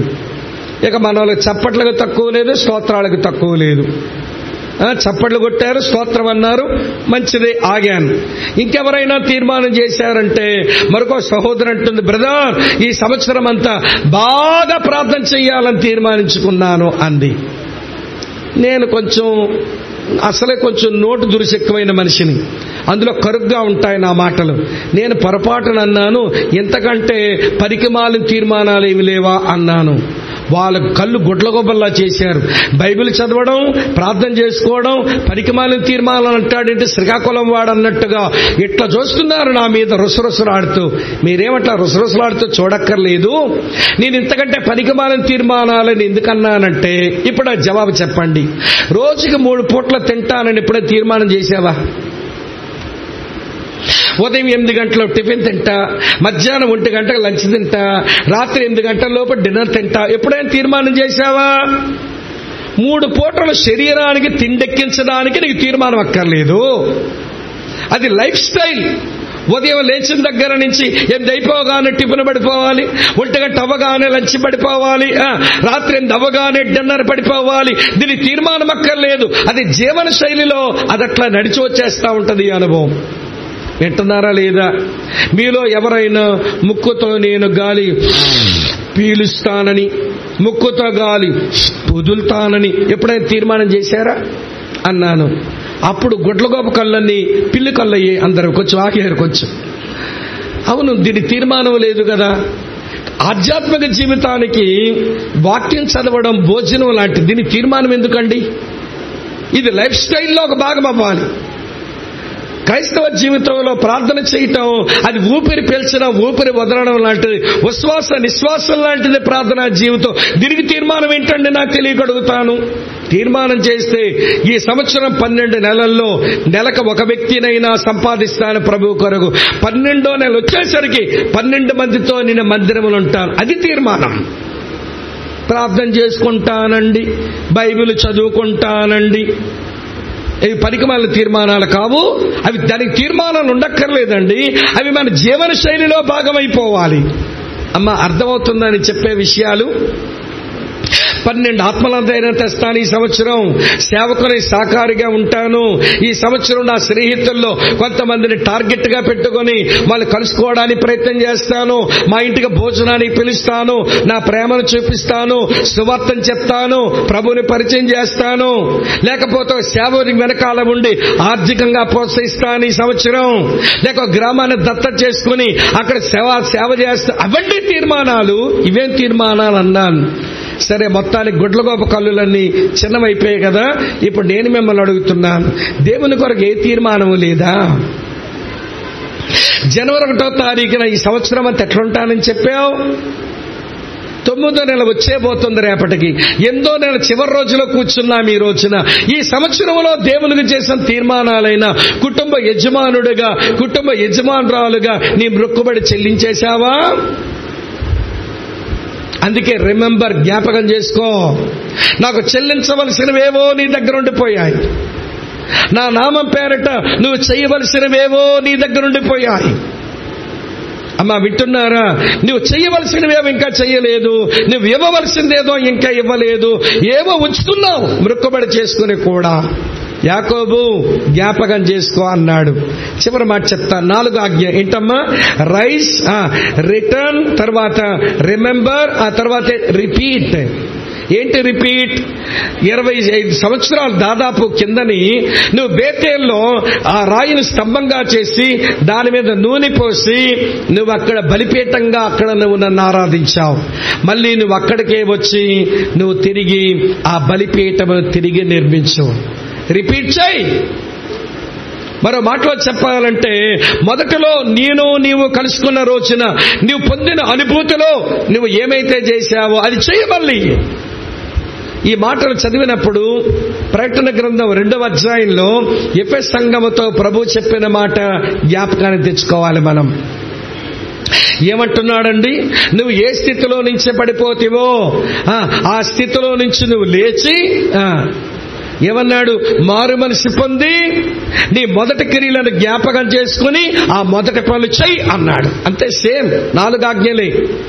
లేవాలి, వెళ్ళాలి, అది మారుమనసు పొందాలి, జ్ఞాపకం చేసుకోవాలి, తర్వాత ఆ మొదటి ప్రేమలోనికి రావాలి. కుటుంబ యజమానుడా, కుటుంబ యజమానురాలా, ఒక మాట అడుగుతాను. నీ కుటుంబం ఉజ్జీవించబడాలంటే ఈ ఆజ్ఞను బాగా వినండి. చదివేస్తారా వచ్చును, ఇబ్బంది పడకుండా. ఎఫెసీ సంఘానికి రాసిన మాట చదువుతున్నాను చూడండి. ప్రకటన గ్రంథం 2వ అధ్యాయం, ప్రకటన గ్రంథం 2వ అధ్యాయం నేను చదువుతున్నాను 4-5 వచనాలు. అయినను మొదట నీకుండిన ప్రేమని వదిలితేవని నేను నీ మీద తప్పు ఒకటి మోపవలసి ఉన్నది. నువ్వు ఏ స్థితిలో నుంచి పడితేవో అది జ్ఞాపకం చేసుకుని మారు మనసు పొంది ఆ మొదటి క్రియలు చెయ్యము అన్నాడు. ఈ 4-5 వచనాలు ఏమన్నాడో తెలుసునా? వినండి ప్రియమైన స్నేహితులారా. నీవు లేవాలి, లేచిన తర్వాత నువ్వు మారు మనసు పొందాలి, మారు మనసు పొందిన తర్వాత నువ్వు జ్ఞాపకం చేసుకోవాల్సిన విషయాలు జ్ఞాపకం చేసుకోవాలి, జ్ఞాపకం చేసుకున్న తర్వాత ఆ మొదటి క్రియలు మళ్ళీ చెయ్యాలి.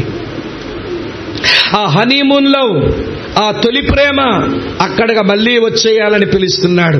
ఈ రోజున భార్యాభర్తలుగా వినండి ప్రియులారా, దేవునితో మనకున్న ఈ బాంధవ్యంలో కుటుంబం ఉజ్జీవించబడ్డానికి ఈ 4 ఆజ్ఞలు కుటుంబ యజమానుడుగా, కుటుంబ యజమానురాలుగా మనం వినాలి. అప్పుడే కుటుంబ ఉజ్జీవం. నువ్వు లేవవలసిన చోట్లోంచి లే, నువ్వు వెళ్ళవలసిన స్థలానికి వెళ్ళు, నువ్వు జ్ఞాపకం చేసుకోవలసిన విషయాలు జ్ఞాపకం చేసుకో, నీవు చెయ్యవలసిన మొదటి క్రియ మళ్ళీ చెయ్యి అని ఆ రోజున యాకోబుతో మాట్లాడిన దేవుడు ఈరోజు మన కుటుంబాలు అన్నిటితో మాట్లాడుతూ ఉన్నాడు. ఈ 4 ఆజ్ఞల్లో మనం పాటించడానికి ఒక చిన్న ప్రయత్నం మనం మొదలు పెడితే ఈ రోజున దేవుడు తన కృపా కార్యాన్ని మన ఎడల జరిగించి శక్తిని, సామర్థ్యాన్ని ఆయన మనకిస్తాడు. ఎంత బట్టకు చాలు, నేను ఇంకేమీ అధికం చేసి చెప్పక్కర్లేదు. గుర్తుంటాయిగా 4 ఆజ్ఞలు? చెప్పండి అందరూ గట్టిగా వస్తారు. మొదటి ఆజ్ఞ రైస్, 2వ ఆజ్ఞ రిటర్న్, 3వ ఆజ్ఞ వెరీ గుడ్, 4వ ఆజ్ఞ ఎంత బాగా చెప్తున్నారండి మీరంతా. సరే, చెప్పిన విషయాలు కొంచెం హృదయంలో పదిలపరుచుకొని అనుభవాలు సొంతం చేసుకుంటే బాగుంటది. ఇది మొదటి మాట. సరే, 2వ మాట ఏంటో చూద్దాం. ఆజ్ఞలు విన్న కుటుంబ యజమానుడు ఏం చేశాడట? దేవుని ఆజ్ఞలను ఏం చేసినాడు బాబు? లక్ష్య పెట్టాడు. ఎలాగ లక్ష్య పెట్టాడో 2-4 వచనాలు చదువుతాను చూడండి. అక్కడ ఏమండి 2వ వచనం నుంచి, యాకోబు తన ఇంటి వారితోనూ తన యొద్ద ఉన్న వారందరితోనూ మీ యొద్దనున్న అన్య దేవతలను పారవేసి మిమ్మల్ని మీరు శుచిపరచుకొని మీ వస్త్రములను మార్చుకోండి. మనం లేచి బేతేలుకు వెళదాం. నా శ్రమదినమును నాకు ఉత్తరం ఇచ్చి నేను వెళ్ళిన మార్గము నాకు తోడయుండిన దేవునికి బలిపీఠమును అక్కడ కట్టెదమని చెప్పాను. వారు తమ యొద్దనున్న అన్య దేవతలన్నిటినీ తమ చెవులనున్న పోగులను యాకోబును కప్పగింప యాకోబు శెకెము దగ్గరనున్న మస్తక వృక్షము కింద వాటిని దాచిపెట్టెను.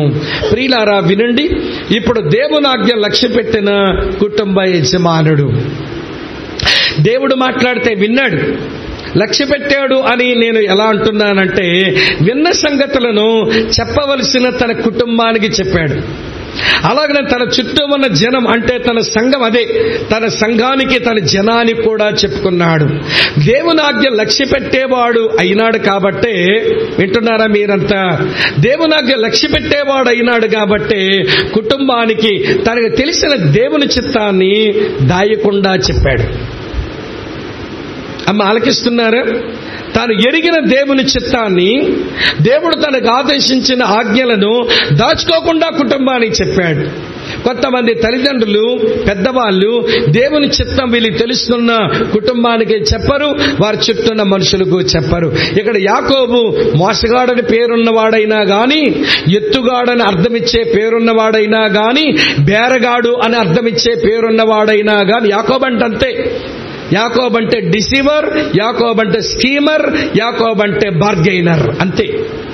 ఎత్తుగాడు, మోసగాడు, బేరగాడు, ఎత్తుగాడు, మోసగాడు, బేరగాడు అలాంటి వాడు అయినప్పటికీ కూడా ఆయన అభినందించాల్సిన విషయం ఏంటనంటే, దేవుని ఉద్దేశాలు తనకు తెలిసినప్పుడు అవి దాచుకోకుండా తన కుటుంబానికి, తనతో ఉన్నవారికి చెప్పాడు. కారణం దేవుని ఆజ్ఞను లక్ష్య పెట్టాడు. ఇప్పుడు చెప్తాను వినండి. దేవునాజ్ఞ లక్ష్య పెట్టిన కుటుంబ యజమానిని చూచిన కుటుంబం వారు దేవునాజ్ఞ లక్ష్య పెట్టడం మొదలుపెట్టారు. ఈ రోజున తండ్రిగా యజమానుడిగా నీవు దేవునాజ్ఞ లక్ష్య పెట్టకపోతే నీ పిల్లల దేవుని ఆజ్ఞ లక్ష్య పెట్టమంటే ఎలా లక్ష్య పెడతారు? వింటున్నారా ఈ మాట? నువ్వు కుటుంబ యజమానుడిగా నీవు దేవునాజ్ఞ లక్ష్య పెట్టకపోతే నీ కుటుంబ సభ్యులు దేవునాజ్ఞలు అలా లక్ష్య పెడతారు. మీకు విషయం చెప్తాను. మా వైపు సామెత ఉంటుంది, మీకు తెలిసే ఉంటుంది. ఆవు పొలములో మేయగా దూడ ఒడ్డున గడ్డి మేయునా? ఆవు పొలం తొక్కేస్తూ అది తింటుంది, ఆ ఎద్దు. దూడ ఏమో ఒడ్డునుంటూ, ఆవు ఏమో పొలంలో మేస్తుంటే దూడ ఒడ్డున మేస్తుందా? అది కూడా పొలంలోకి వచ్చి తొక్కేస్తూ ఉంటుంది. నిజంగా జరిగిన ఒక అనుభవం చెప్తాను ప్రియులారా. ఉత్తర భారతదేశంలో మంచు పర్వతాల్లో ఆర్మీలో పనిచేస్తున్న ఆయనకి ఒకే ఒక్క కొడుకు, ఆర్మీలో మంచి ఆఫీసర్. అయితే ప్రియులారా, అతను చాలా మంచోడు. గాని సాయంత్రం అయ్యాకే కొంచెం క్లబ్కి వెళ్ళి తాగేసి వచ్చి లేటుగా వచ్చి పడుకుంటాడు. ఉదయాన్నే డ్యూటీకి మళ్ళీ వెళ్ళిపోతాడు. ఆ రోజేమో పిల్లాడు బర్త్డే. వాడేమో నాన్నగారు లేవగానే దగ్గరకు వచ్చి, డాడీ ఈ రోజు నా బర్త్డే అండి, మీరు ఈవినింగ్ వచ్చి మీరు క్లబ్కి వెళ్ళకూడదు, మీరు నాతోనే ఉండాలి అని అడిగాట. కొడుకు తల మీద చెయ్యేసి, ఓఎస్ కొడుక నీతోనే ఉంటా, నీ వాళ్ళ బర్త్డే కని అన్నాడు. సరే డ్యూటీకి వెళ్ళాక వీళ్ళతో వాళ్ళతో చెప్పాడు, ఇవాళ మా అబ్బాయి బర్త్డే అంటే అయితే పార్టీ ఇవ్వమని వాళ్ళు అడగడం మొదలెట్టారు. మళ్ళీ పార్టీ ఇవ్వాలంటే ఎక్కడ పోవాలి? క్లబ్కే పోవాలి మళ్ళీ. సరే మాట ఇచ్చాడు పార్టీ ఇస్తానని. ఏమండి ఆ డ్యూటీ నుంచి వచ్చినప్పుడు కేకు, బట్టలు, చాక్లెట్స్, ఏమండి స్వీట్స్ అన్నీ కొని కొడుకు దగ్గరకు వచ్చి, నాన్న నీ బర్త్డే కొరకు ఇవన్నీ తెచ్చిపెట్టాను, మా ఫ్రెండ్స్ కి నీ బర్త్డే సందర్భంగా పార్టీ ఇస్తానని మాట ఇచ్చాను, నేను క్లబ్కి వెళ్ళిపోతున్నాను, ఉండలేకపోతున్నా, సారీ అని స్నానం చేసేసి బట్టలు వేసుకుని షూ వేసుకుని ఆయన చీకటి పడతా ఉంది వెళ్ళిపోయాడు క్లబ్కి. నాన్న తెచ్చిన కేక్ ఎలా ఉందో చూడలేదు వీడు, నాన్న తెచ్చిన బట్టలు ఎలా ఉన్నాయో చూడలేదు వీడు, ఆ చాక్లెట్స్ స్వీట్స్ వాడి జోలికే పోలేదు వీడు. నాన్నగారు వెళ్ళిపోయిన 10 నిమిషాలకి వీడు కూడా వినండి ప్రియుల షూ వేసుకొని ఏమంటే ఇంటి బయటకు వచ్చేసాడు. ఇంటి బయటకు వచ్చేసే పనేంటో తెలుసా? అది భయంకరమైనటువంటి మంచు పడే ప్రదేశం. ఏమండి చీకట పడిపోయింది, చంద్రుని వెలుగు బయటకు వచ్చేసింది. ఇప్పుడు వాళ్ళ నాన్న బూట్ అడుగులు ఎక్కడున్నాయని చూస్తున్నాడు. ఆ మంచు ఏమండి ఆ మంచులో వాళ్ళ నాన్న వేసిన అడుగులు కనబడుతున్నాయి. వాళ్ళ నాన్న వేసిన అడుగుల్లో ఒక్కొక్క అడుగు వేసుకుంటూ వచ్చేస్తున్నాడు. చివరికి క్లబ్ దగ్గరికే చేరాడు. తలుపు ఇట్లా తోసాడట.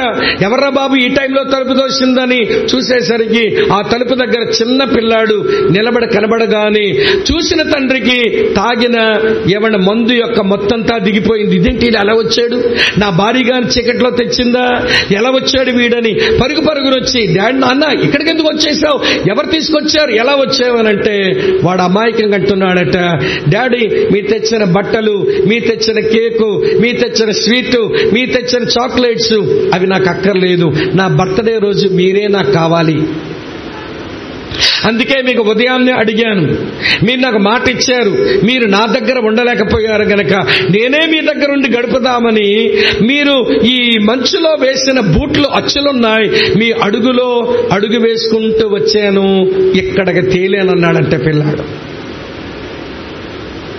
తల్లిగా నువ్వు ఎలాంటి అడుగులు వేసుకున్నావో నీ కూతురు అడుగులో అడుగేసుకుంటూ వచ్చేస్తుంది. నీదే గమ్యమో నీ కూతురుదే గమ్యం. తండ్రిగా నువ్వు ఎలాంటి అడుగులు వేసుకుంటూ వెళ్ళిపోతున్నావో నీ కొడుకు అలాగే అడుగులు వేసుకుని నీ వెనకాల వస్తాడు. నీ గమ్యమేదో నీ కొడుకు గమ్యం కూడా అదే అవుతుంది. వినండి ప్రియమైన స్నేహితులారా, యాకోబు దేవునాజ్ఞ లక్ష్య పెట్టాడు గనక హోల్ ఫ్యామిలీ దేవునాజ్ఞ లక్ష్య పెడతా ఉంది. ఎలాగ లక్ష్య పెట్టారు? ఆ లక్ష్య పెట్టి ఆయనేదో చెప్పాడు, వీళ్ళు అదే చేశారు. మొదటి మాట ఏం చెప్పాడో తెలుసా? మీ విగ్రహములను తీసి పారేయండి. ఏంటమ్మా ఏమన్నాడు ఆయన? 3వ వచనంలో మీ యొద్దనున్న అన్య దేవతలను పారవేసి అన్నాడు.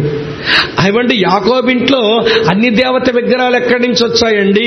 అవ్వ ఈయన దగ్గర విగ్రహాలు ఎట్లొచ్చాయి? తన ప్రియమైన భార్య అయిన, అమ్మ వింటున్నారా, తన ప్రియమైన భార్య అయిన రాహేలు నాన్నగారి గోడల్లో ఉన్న వారి ఇంటి దేవత విగ్రహాలను ఎత్తుకొచ్చింది. అది ఎవరికీ తెలియదు. లాబాను అందుకే వెంట తరుముతున్నాడు. ఏమయ్యా, నా మనవళ్ళకి మనవరాలకి ముద్దే పెట్టలేదు, తీసుకుని వెళ్ళిపోయావు, నాతో ఒక మాట చెప్పకుండా వెళ్ళిపోయావు, వెళ్ళిపోయావులే, నీ భార్యలు నీ బిడ్డలు నువ్వు తీసుకుని పోయావు, గాని నా గోడల్లో నీ నుంచుకున్న నా యొక్క గృహదేవతలు ఎందుకు ఎత్తుకొచ్చావయ్యా అంటే, నేనెక్కడ ఎత్తుకొచ్చానండి, నాకు వాటితో ఏం పని, నా దగ్గర లేవు, కావాలంటే వెతుక్కోండి అన్నాడు. అంతటా వెతికితే ఎక్కడా విగ్రహం కనబడలేదు. కానీ ప్రియుల రాహేలు మాత్రం ఒక గంప మీద కూర్చుంది, గంప కింద విగ్రహాలు పెట్టింది. పాప, నా విగ్రహాలు కనబడడం లేదు, అందుకే మీ వెనకాల నేను పడొచ్చాను, విగ్రహాలు వెతుకుంటున్నాను, ఇక్కడ ఉన్నాయేమో చూసుకుంటాను, లేస్తావన్నాడు. నాన్నగారు, నేను కడగా ఉన్నాను, నన్ను ఇబ్బంది పెట్టకండి, నేను లేవలేను అంది. ఓహో, నెలసర్లు వచ్చాయేమో కూతురికి, సరే అందుకే గంప మీద కూర్చుంది కనుక నేనెందుకు ఇబ్బంది పెట్టడం అని పాపం లాబాను వెనక్కి వెళ్ళిపోయాడు. గాని గంప కింద ఉంచుకుంది రహస్య విగ్రహాలు. ఈరోజు మన కుటుంబాల్లో వినండి ప్రియులారా, మన పిల్లలో లేక మన జీవిత భాగస్వామం ఎవరో ఇంట్లోకి తెచ్చిపెట్టే రహస్య విగ్రహాలు ఉంటాయి, తీసి పారాయి. అదేంటి స్వామి బ్రదరు, మేము విగ్రహార్థికులమా, మా ఇంట్లో విగ్రహాలు ఉంటాయా, మేము ప్రభుని నమ్మినోళ్ళం అయితేను అని మీరు అంటారేమో. నేను గోడ మీద పెట్టే ఆ విగ్రహాల గురించి మాట్లాడడం లేదు. జాన్ వెస్లీ అనే దేవుని సేవకుడు ఇంగ్లాండ్లో ఉజ్జీవం తెచ్చిన దైవజనుడు ఒక మాట అన్నాడు. దేవుని మీద మనకున్న ప్రేమ, దేవుని మీద మనకున్న భక్తి చల్లార్చేది ఏదైనా విగ్రహమే.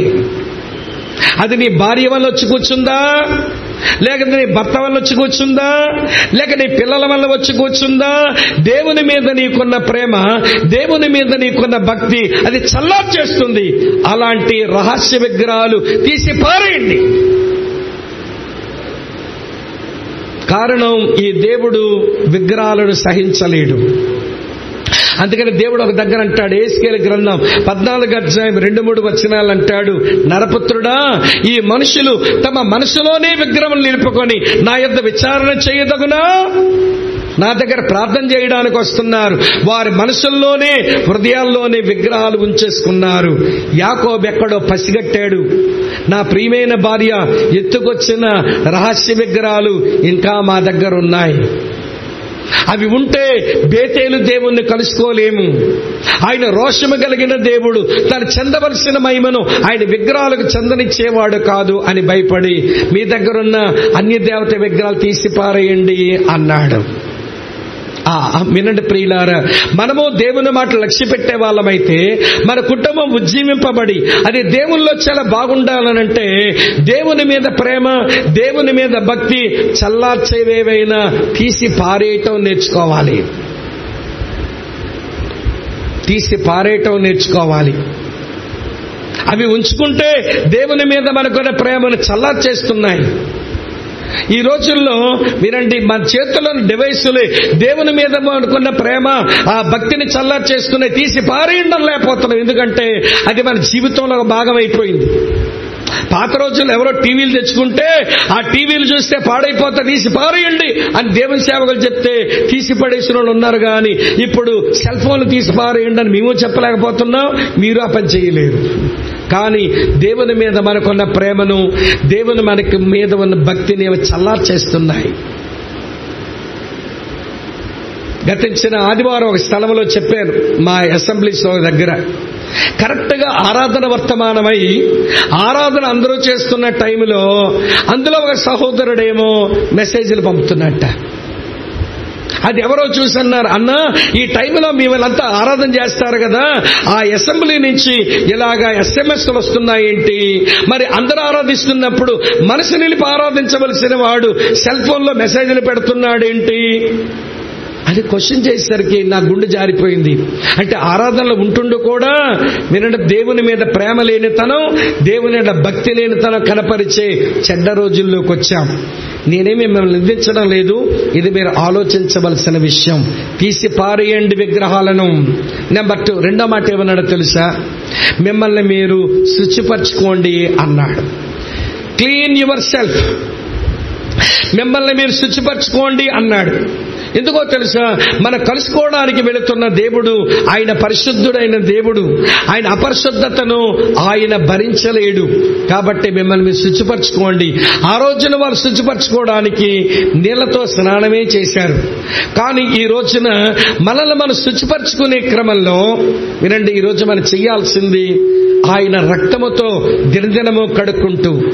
1 యోహాను పత్రిక 1వ అధ్యాయం 7వ వచనంలో మనం చూస్తాం. అక్కడ మనం ఏమని చదువుతాము అంటే, యేసు రక్తము ప్రతి పాపమును కడుగు. ఆయన రక్తములో శుచిపరచుకోవాలి. అలాగనే యేసు యొక్క వాక్యం మనల్ని శుచిపరుస్తుంది. యోహాను సువార్త 15:3లో రాసి ఉంది, ఇప్పుడు నా మాటలను బట్టి మీరు పవిత్రులై ఉన్నారు అన్నాడు. ఆయన మాటలతో మనల్ని పవిత్రీకరించుకోవాలి. అలాగనే ప్రియమైన స్నేహితులారా, 2వ తెస్సలోనిక పత్రిక 2:13లో భక్తుడు చెప్తాడు, ఆత్మ వలన మీరు పరిశుద్ధపరచుట వలన అన్నాడు. అంటే ఆత్మ ద్వారా మనం శుచిపరచుకోవలసిన అవసరత ఉంది. అమ్మ, అర్థమవుతుందా? వాళ్ళ శుచి ఒంటి మీద నీళ్లు పోసుకున్నారంతే. కానీ మన శుచి మన అంతరంగానికి సంబంధించింది గనక యేసు రక్తం విశ్వాసంతో వాడాలి, యేసు వాక్యం విశ్వాసంతో వాడాలి, యేసు ఆత్మ కిందకు విశ్వాసంతో రావాలి. కనుక ఆ 3 మనం శుచిపరిచేస్తాయి. మరి కుటుంబంగా నీ కుటుంబం ఈ 3 కడగబడిన కుటుంబమేనా? నీ భర్త 3 కడగబడిన వాడేనా? నీ భార్య 3 కడగబడిన ఆమెనా? మీ కుటుంబంలో మీతో ఉన్న మనుషులు వారు కడగబడిన మనుషులేనా? ఏమండి కుటుంబ యజమానుడి గారు, ఏమమ్మా కుటుంబ యజమానురాలు, ఆలోచించమా? వినండి, మన కుటుంబాలు అవి ఉజ్జీవ స్థితిలోనికి రావాలి అని అంటే మొదటి పని అన్ని దేవతలు తీసి పారేయండి. రెండో పని, తమ్ముడు అప్పుడే వద్దు బిస్కెట్స్ ప్లీజ్, పక్కన పెట్టేసేయండి, ఇవ్వకండి ఎవరికి.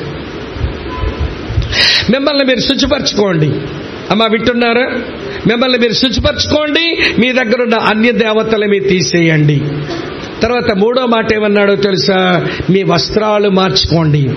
బైబిల్ భాషలో వస్త్రాలు అంటే ప్రియులారా అది క్యారెక్టర్. మీ ప్రవర్తన మార్చుకోండి, మీ ప్రవర్తన మార్చుకోండి. ముందు ఈ 3 యాకోబు చెప్పాడు. కుటుంబం అంతా 3 పనులు చేసింది. ఏమంటే వాళ్ళ దగ్గర ఉన్న అన్ని దేవతలు తీసి పారేసి వాళ్ళు తాము శుచిపరిచేసుకుని అటు తర్వాత వాళ్ళ వస్త్రాలు కూడా మార్చుకొని, ఆడాళ్ళైతే ఈ దేశానికి వచ్చాక ఏవేవో పోగులు కొనేసుకొని పెట్టేసుకున్నాము, వీటిలో విగ్రహ సంబంధం ఏమైనా ఉన్నాయేమో అని ఆ యాకోబు అడగలేదు కానీ చెప్పుకున్న పోగులు కూడా తీసి ఇచ్చేసారట. అంటే వాళ్ళంత కీన్ గా ఉన్నారో చూడండి. అందుకన్నాను, దేవుని ఆజ్ఞలు లక్ష్య పెట్టని యజమానుడు ఇంటికి ఉంటే దేవుని ఆజ్ఞలు లక్ష్య పెట్టే కుటుంబం అవుతుంది. దేవునాజ్ఞ లక్ష్య పెట్టే యజమానురాలు ఇంట్లో ఉంటే దేవునాజ్ఞ లక్ష్య పెట్టే కుటుంబ సభ్యులు మన ఇళ్లలో తయారవుతారు. అమ్మ, అర్థమవుతున్నదా?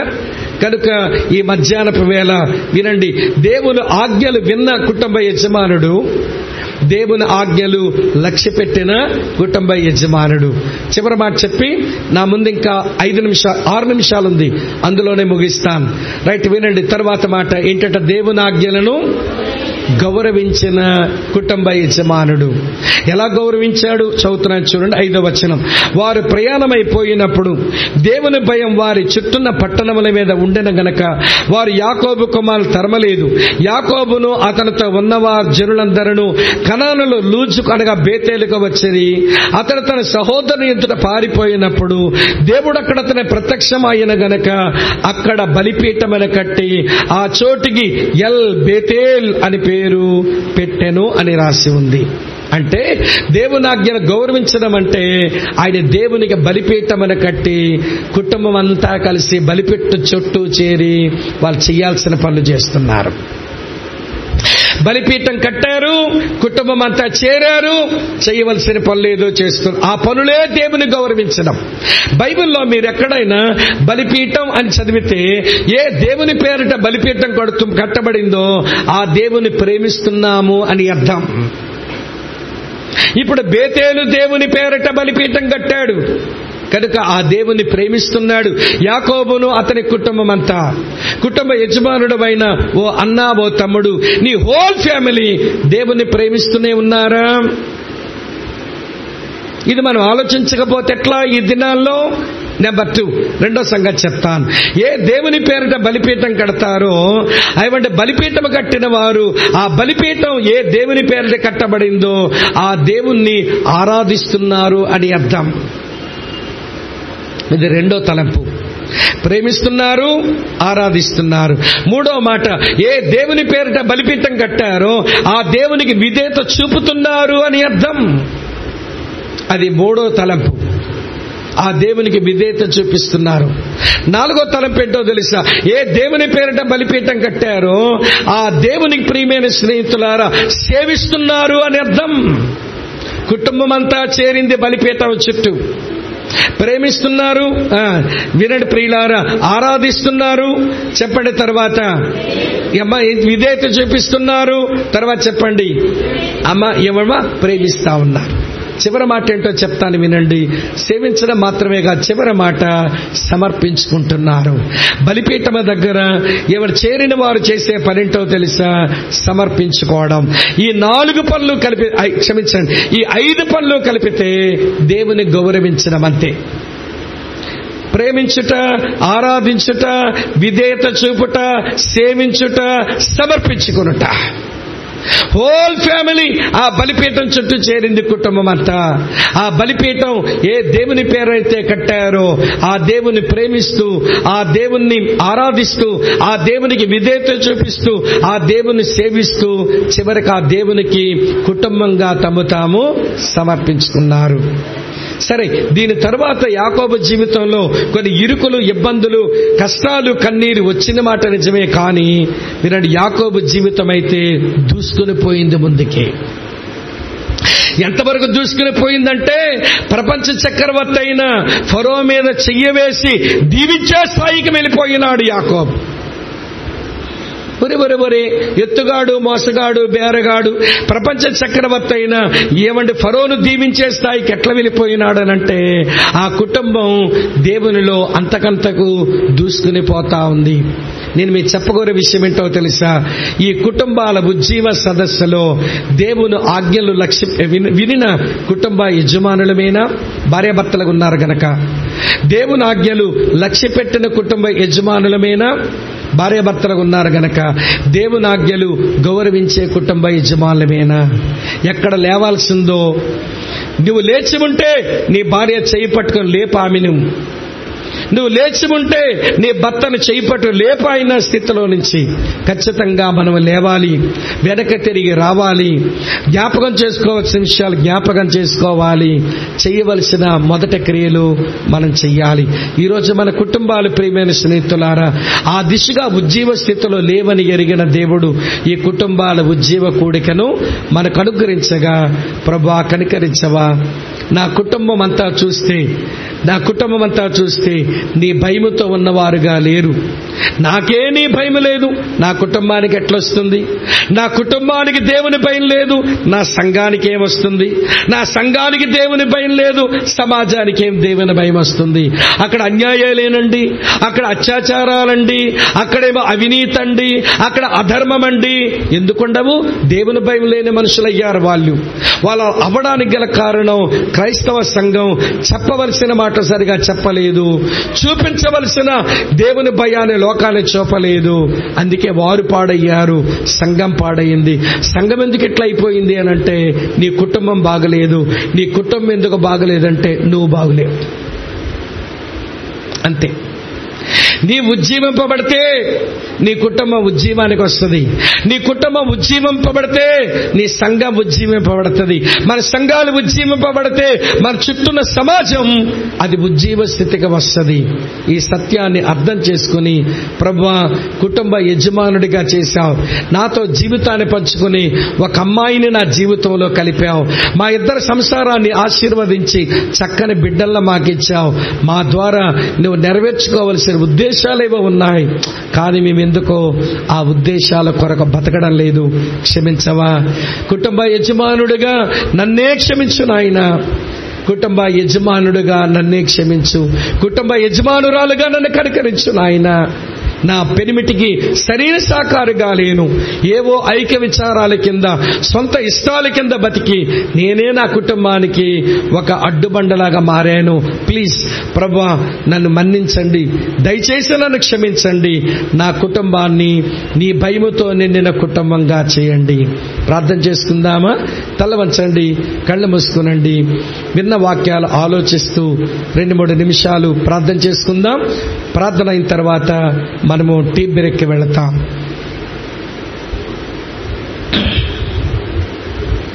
నీ పక్కనే కూర్చున్న నీ లైఫ్ పార్ట్నర్, నీ జీవిత భాగస్వామి, ఇప్పుడు చెప్పిన వాక్యాలన్నిటికీ ఆమె సరిపోయినట్టు ఉంది అని అనిపిస్తే పర్వాలేదు. నీ పక్కనున్న నీ జీవిత భాగస్వామి, నీ భర్త, ఆయన అన్ని విషయాల్లో బాగున్నాడు అని నీకు అనిపిస్తే పర్వాలేదు. లేకపోతే ఆయన నిమిత్తం నువ్వు ప్రార్థించడానికి, నీ నిమిత్తం ఆమె ప్రార్థన చేయడానికి పక్కపక్కనే కూర్చున్న మీరు ఒకరి చెయ్యిని ఒకరు తీసుకోగలుగుతారా వారి చేతుల్లోనికి? నీ భార్య చెయ్యి నీ చేతిలో తీసుకోగలుగుతావా? ఆమె బాగుంటే తీసుకోనక్కర్లేదు, ఈయన బాగా బతుకుతుంటే తీసుకోనక్కర్లేదు. లేదు, ఈ వాక్య వెలుగులో నా భార్య ఇంకా ఎదగవలసి ఉంది, నా భర్త కొంచెం ఎదగవలసి ఉంది, సరిగా లేరు, వీళ్ళు బాగుండాలని ఆశ నీకుంటే నీ పక్కనే కూర్చున్న నీ భార్య చేతిని నీ చేతిలో తీసుకుంటావా? చేతులు కలిపి ప్రార్థించండి. ఇలా ప్రార్థించి మీ జీవితంలో ఎన్ని రోజులయ్యిందో, ఇలా కలిసి మీ చెయ్యి కలిపి ఏమంటే ఐకమత్యంతో ప్రార్థన చేసి దేవుని పాదాలు ఎదుట కూర్చొని ఎన్ని రోజులయ్యిందో. జరిగిందేదో గతం జరిగింది. దేవుడు ప్రేమించి మనతో మాట్లాడుతుండగా ఆయనకు అప్పగించుకుందాం. నీ పక్కనున్న భర్త బాగున్నాడనిపిస్తే పట్టుకోనవసరం లేదమ్మా. నీ భార్య బాగుందనిపిస్తే నువ్వేమీ ఆయన చేయి పట్టుకోనక్కర్లేదు. ఇంకా బాగులేకుండానే మనుషులు పక్కపక్కనే కూర్చున్నారు మీరిద్దరు, గాని మీ మనసులో మైళ్ళ దూరానికి వెళ్ళిపోయి ఉన్నాయేమో. పశ్చాత్తాపడండి, ప్రభువుని కలపమనండి, ప్రభువుని అంటించమనండి, ప్రభువు అతికించమనండి. ఆయన శక్తివంతుడు, సామర్థ్యం గల దేవుడు, సహాయపడతాడు. ప్రేమపూర్ణుడైన తండ్రి, నీ దాసులంగా నీ పిల్లలంగా ఈ కుటుంబాల ఉజ్జీవ కూడికి మేము చేరి వచ్చాము. మీరు మమ్మల్ని ప్రేమించి మాతో మాట్లాడుతూ వచ్చిన ఈ లేఖన భాగాల కొరకై స్తుతిస్తా ఉన్నాం. ఆనాడు యాకోబు జీవితం, మా జీవితాలు చూస్తే మా దగ్గర పద్దనరాములున్నాయి, మా దగ్గర సుక్కోతులున్నాయి, బేతేలు అనుభవాలు లోపించినాయి. ప్రభా మాకు సహాయం చేయండి. నేను నా భార్యను నేను కట్టాలి అనే మనసుతో చెయ్యి పట్టుకొని ప్రార్థించిన సహోదరుణ్ణి, నేను నా భర్త యొక్క జీవితాన్ని కట్టాలి అనుకొని చెయ్యి పట్టుకొని ప్రార్థిస్తున్న మా సహోదరిని మెట్టుకు వారి ఇరువురిని ఆశీర్వదించి వారి పిల్లల కొరకు వారిని వర్ధల్ల చేసి మహిమ ఘనత ప్రభావాలు మీరు మాత్రమే పొందుదరని మీకే నీ కృపకే మా ప్రియులందరినీ అప్పగిస్తూ యేసుక్రీస్తు నామాన్న స్తోత్రించి ఆరాధించి ప్రార్థిస్తున్నాము తండ్రి. ఆమేన్.